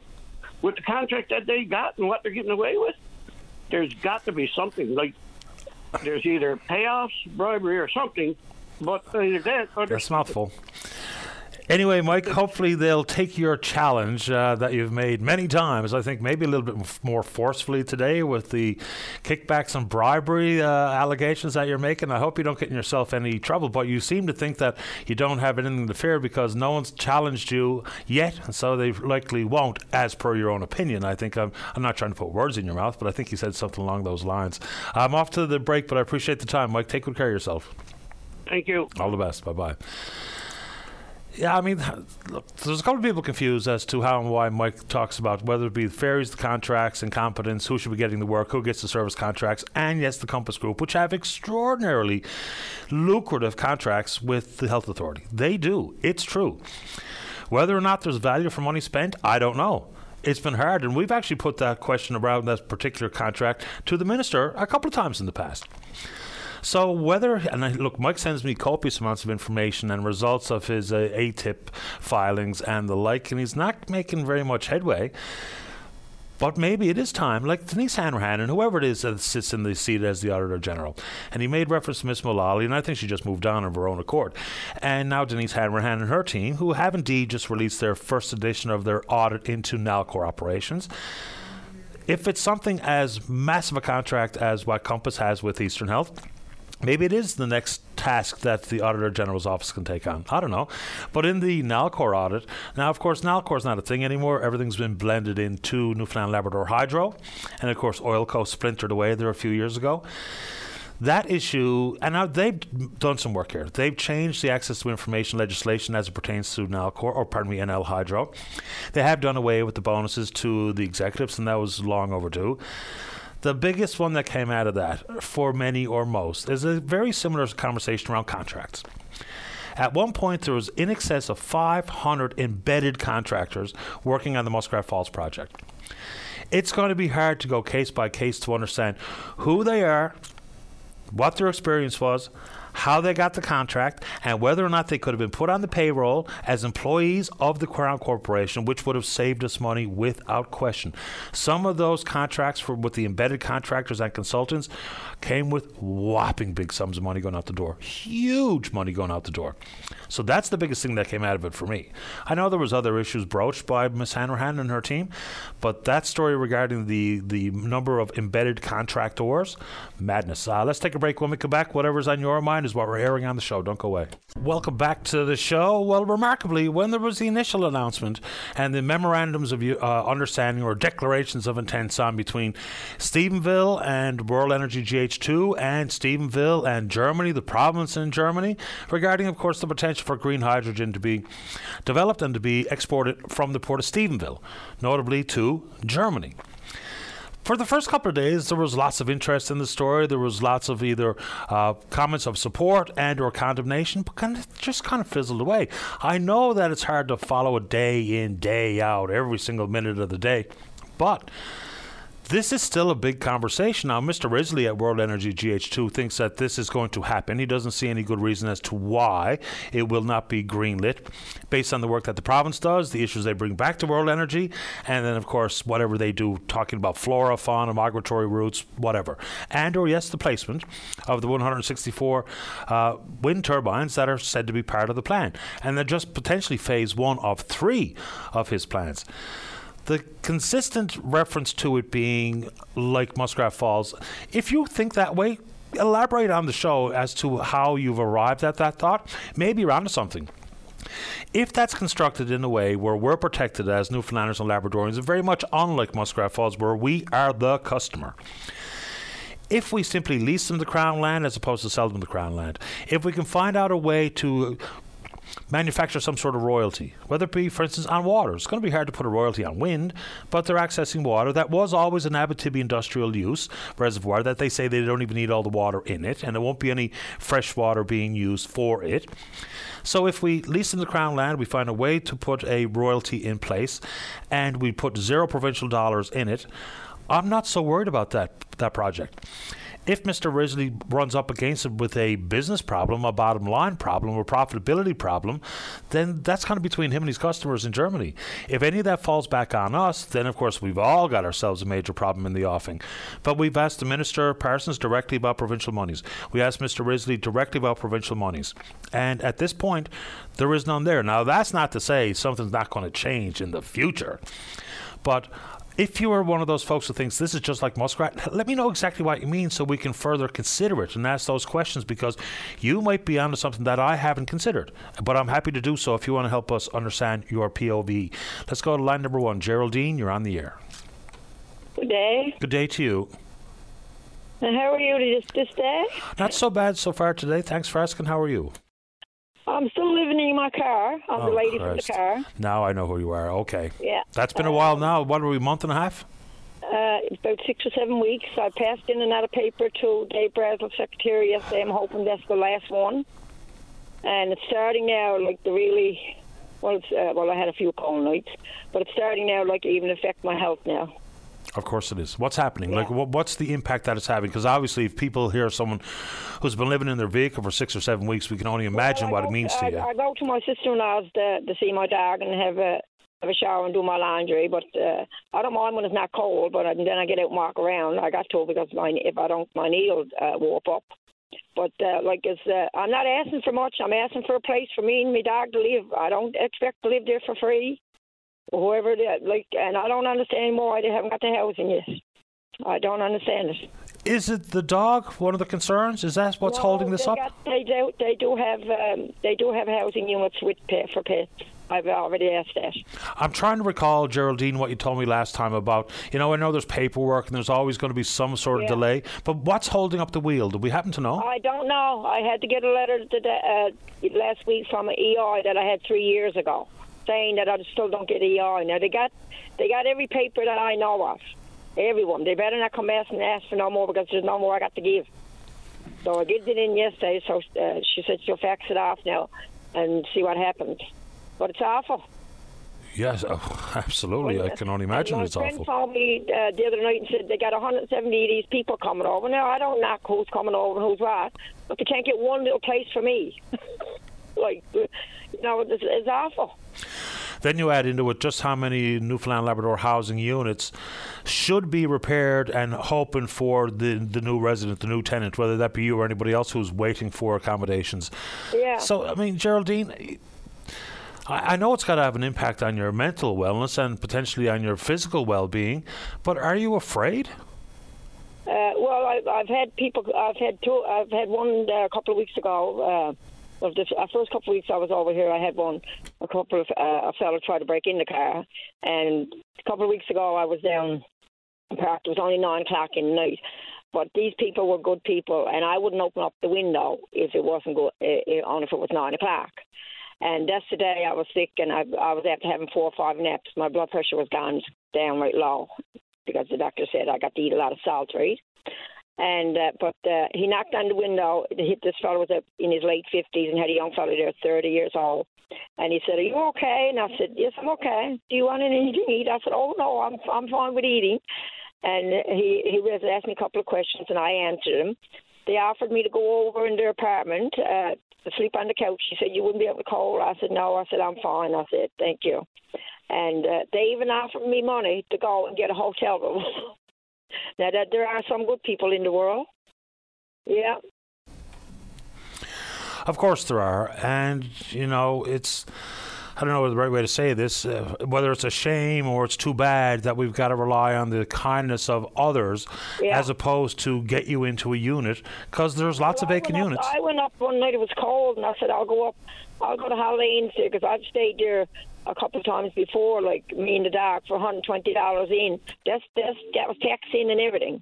I went in, I believe it was there a couple of days before that. That was one cold night. And I went in the Holiday Inns and I asked how much the rates were. And I said, it was only me. I didn't have the dog at the time. He said $170, and I'm a senior. $170, that's taxing, and I had to pay $300 damage deposit. I said, "Do I look like I'm going to go in and destroy a room?"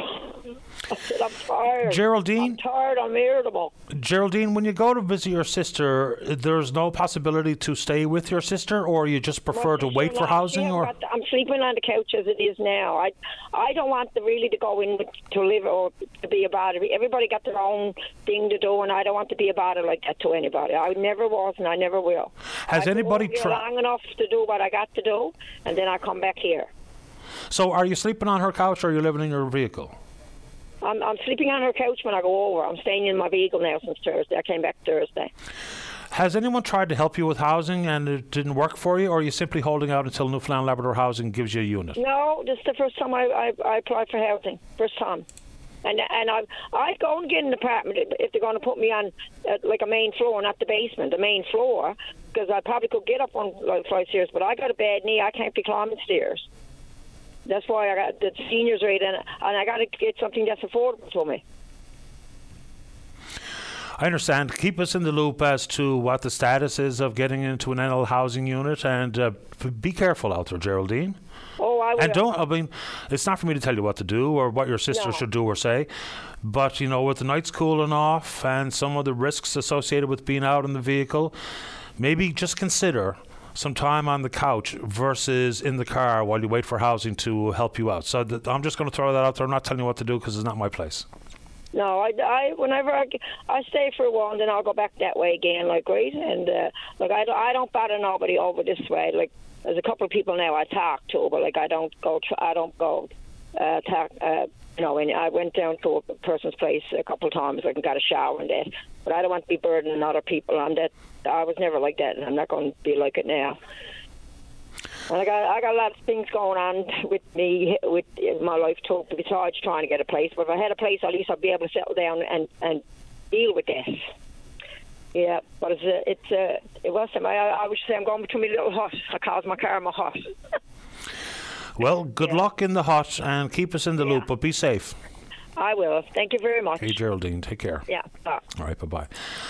Oh, boy. So let's go and take a break for the news. When we come back, the topic, well, that is up to you. Don't go away. Saturday morning, join us for the Irish Newfoundland Show. Send your request to irishnl@vocm.com or submit them online at vocm.com. Welcome back to the show. Let's go. Line number 1. Kirk, you're on the air. Yes, good morning, Paddy, as such as it is. It is. Yeah, I recently lost my father. My condolences, Kirk. What happened? I really don't want to get into it. That's okay, you don't have to. No, I'm trying to get to the professional side of it with insurance companies and government departments on both sides of the border. I'm trying to straighten out the paperwork and the benefits he's entitled to, and I was trying to get through the Office of Personal Management of Washington, D.C.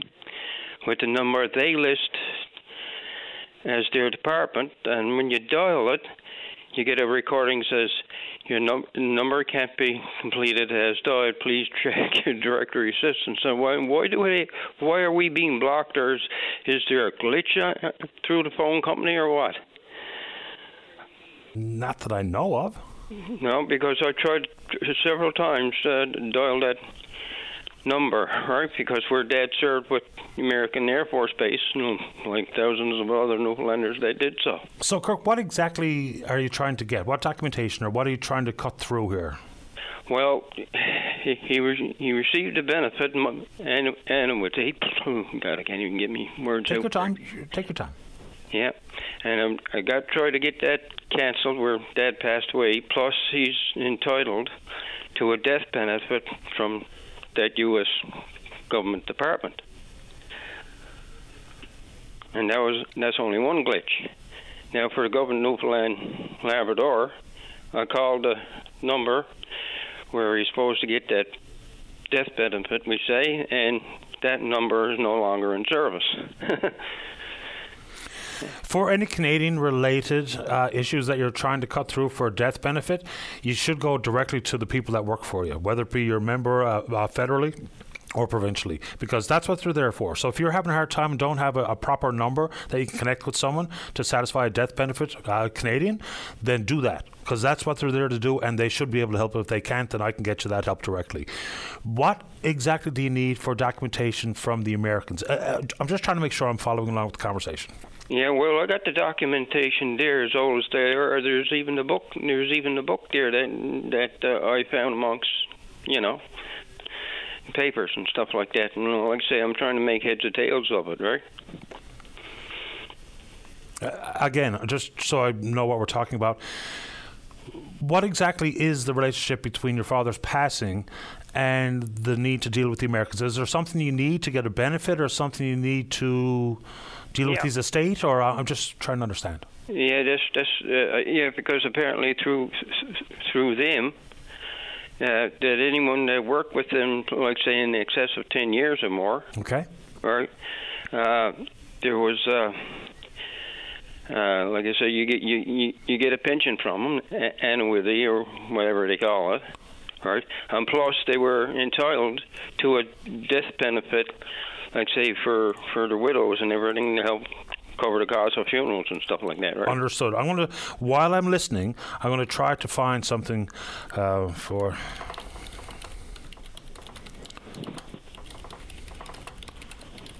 Okay.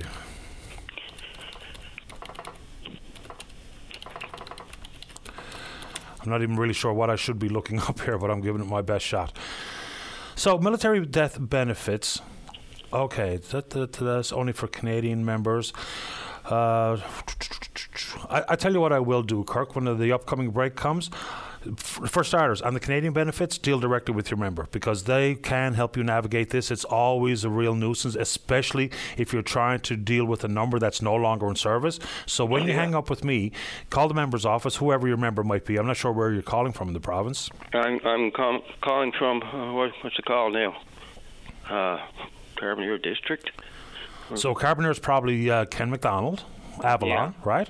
Yeah. So call his office, someone there, and I hear from his office every now and then. They'll try to help you out, sort out the Canadian benefits. I'm going to try to find the correct point of contact for I know who my senator is. I'm going to sound like an American now. Yeah, right. No, the senator is probably not the best place to go, because they'll have staff at your member of parliament's office, in this case Mr. McDonald, that can help chase that particular point of contact for you. What I'm going to try to figure out is United States pensions and benefits as it pertains to someone who worked on a military base in excess of 10 years. I don't know anything about it, so I'm going to try to find out if I can help you out and find exactly who you should talk to and how to get to that person. But I'll do that during the upcoming break. If I can figure that out, Kirk, I will call you after the show. Okay. But right off the bat, call Mr. McDonald's office regarding the Canadian benefit. Okay. Okay. Also, there was an insurance company that had a policy with called Sun Alliance Canada. Okay. Yeah. Call that toll-free number, and you get a different company altogether that don't even know what Sun Alliance is. Yeah, well, that might have been the case of a merger or something. Yeah, and it's trademarked as Bank of Nova Scotia. Yeah, that probably falls under the umbrella of Sun Life. Yeah, Sun Life now it's called. Yeah.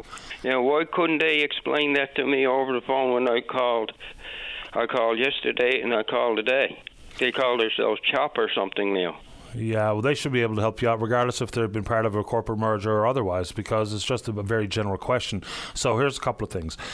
Call your member and stay tuned to this program for a second, because Sandra just called to speak with David. She wants to talk about what you're talking about. Maybe she's got some advice or can help point us both in the right direction. So when I say goodbye, listen to Sandra. As soon as that conversation is done, call Mr. McDonald. Okay, my dad was 89 years old. He served with the Royal Canadian Regiment, and he served, in excess of 15 years. Okay. With broken service with the U.S. military bases, like in Fort Pepperell, Argentia, and Goose Bay. Okay. So listen to what Sandra has to say. She probably has an interesting point about toll-free. Like even my toll-free number to call this program, you can't use it every single place in the country. And when you have a toll-free number for an American number, it might only be available to Americans. So I'm going to work on both. Try to get you an actual area code and number. And listen to what Sandra has to say. Call Mr. McDonald's office and let us know what happens. Okay, thank you. Okay, Kirk. Good luck. All right, goodbye. We'll say goodbye to Kirk here now. We'll see Sandra on 3. Sandra, you're on the air. Hi there.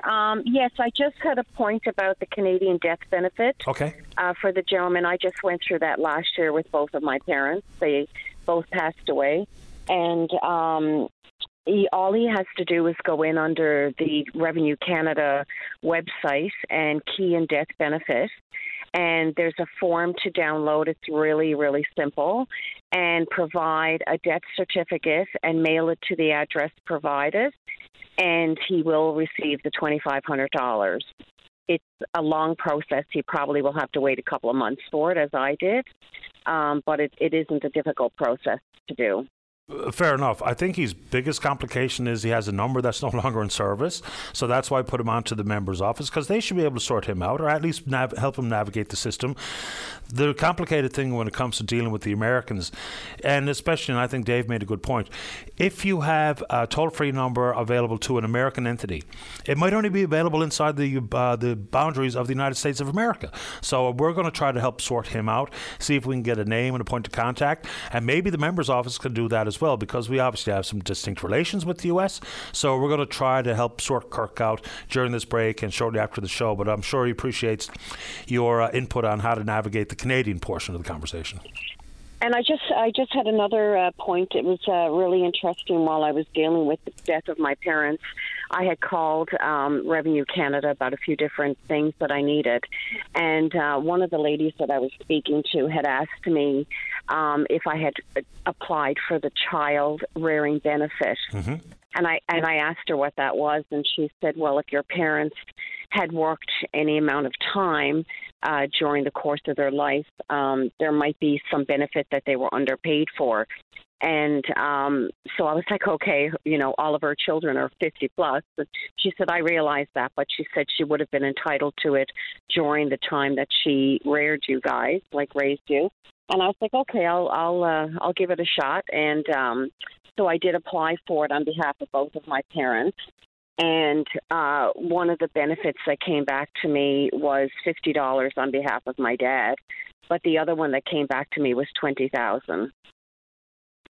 So I was like, wow, I would never have known that had that lady not given me that information.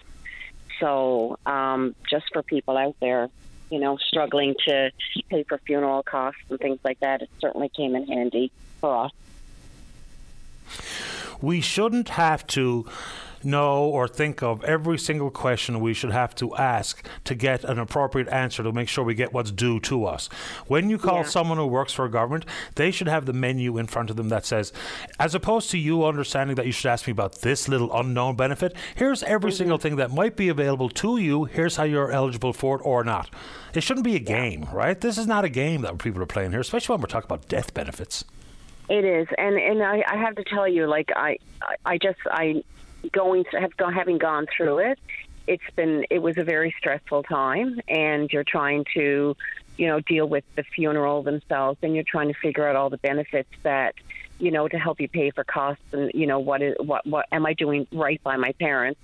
And I have to say, I agree. These things should be told to you. And like I said, this lady, thank God, she had mentioned that to me, because otherwise I would not have had a clue that would have even existed, or there would have been a possibility of my mom, because it was on her behalf, would have been entitled to any amount of money from them because of underpayment of benefits that she had gotten over the years. So.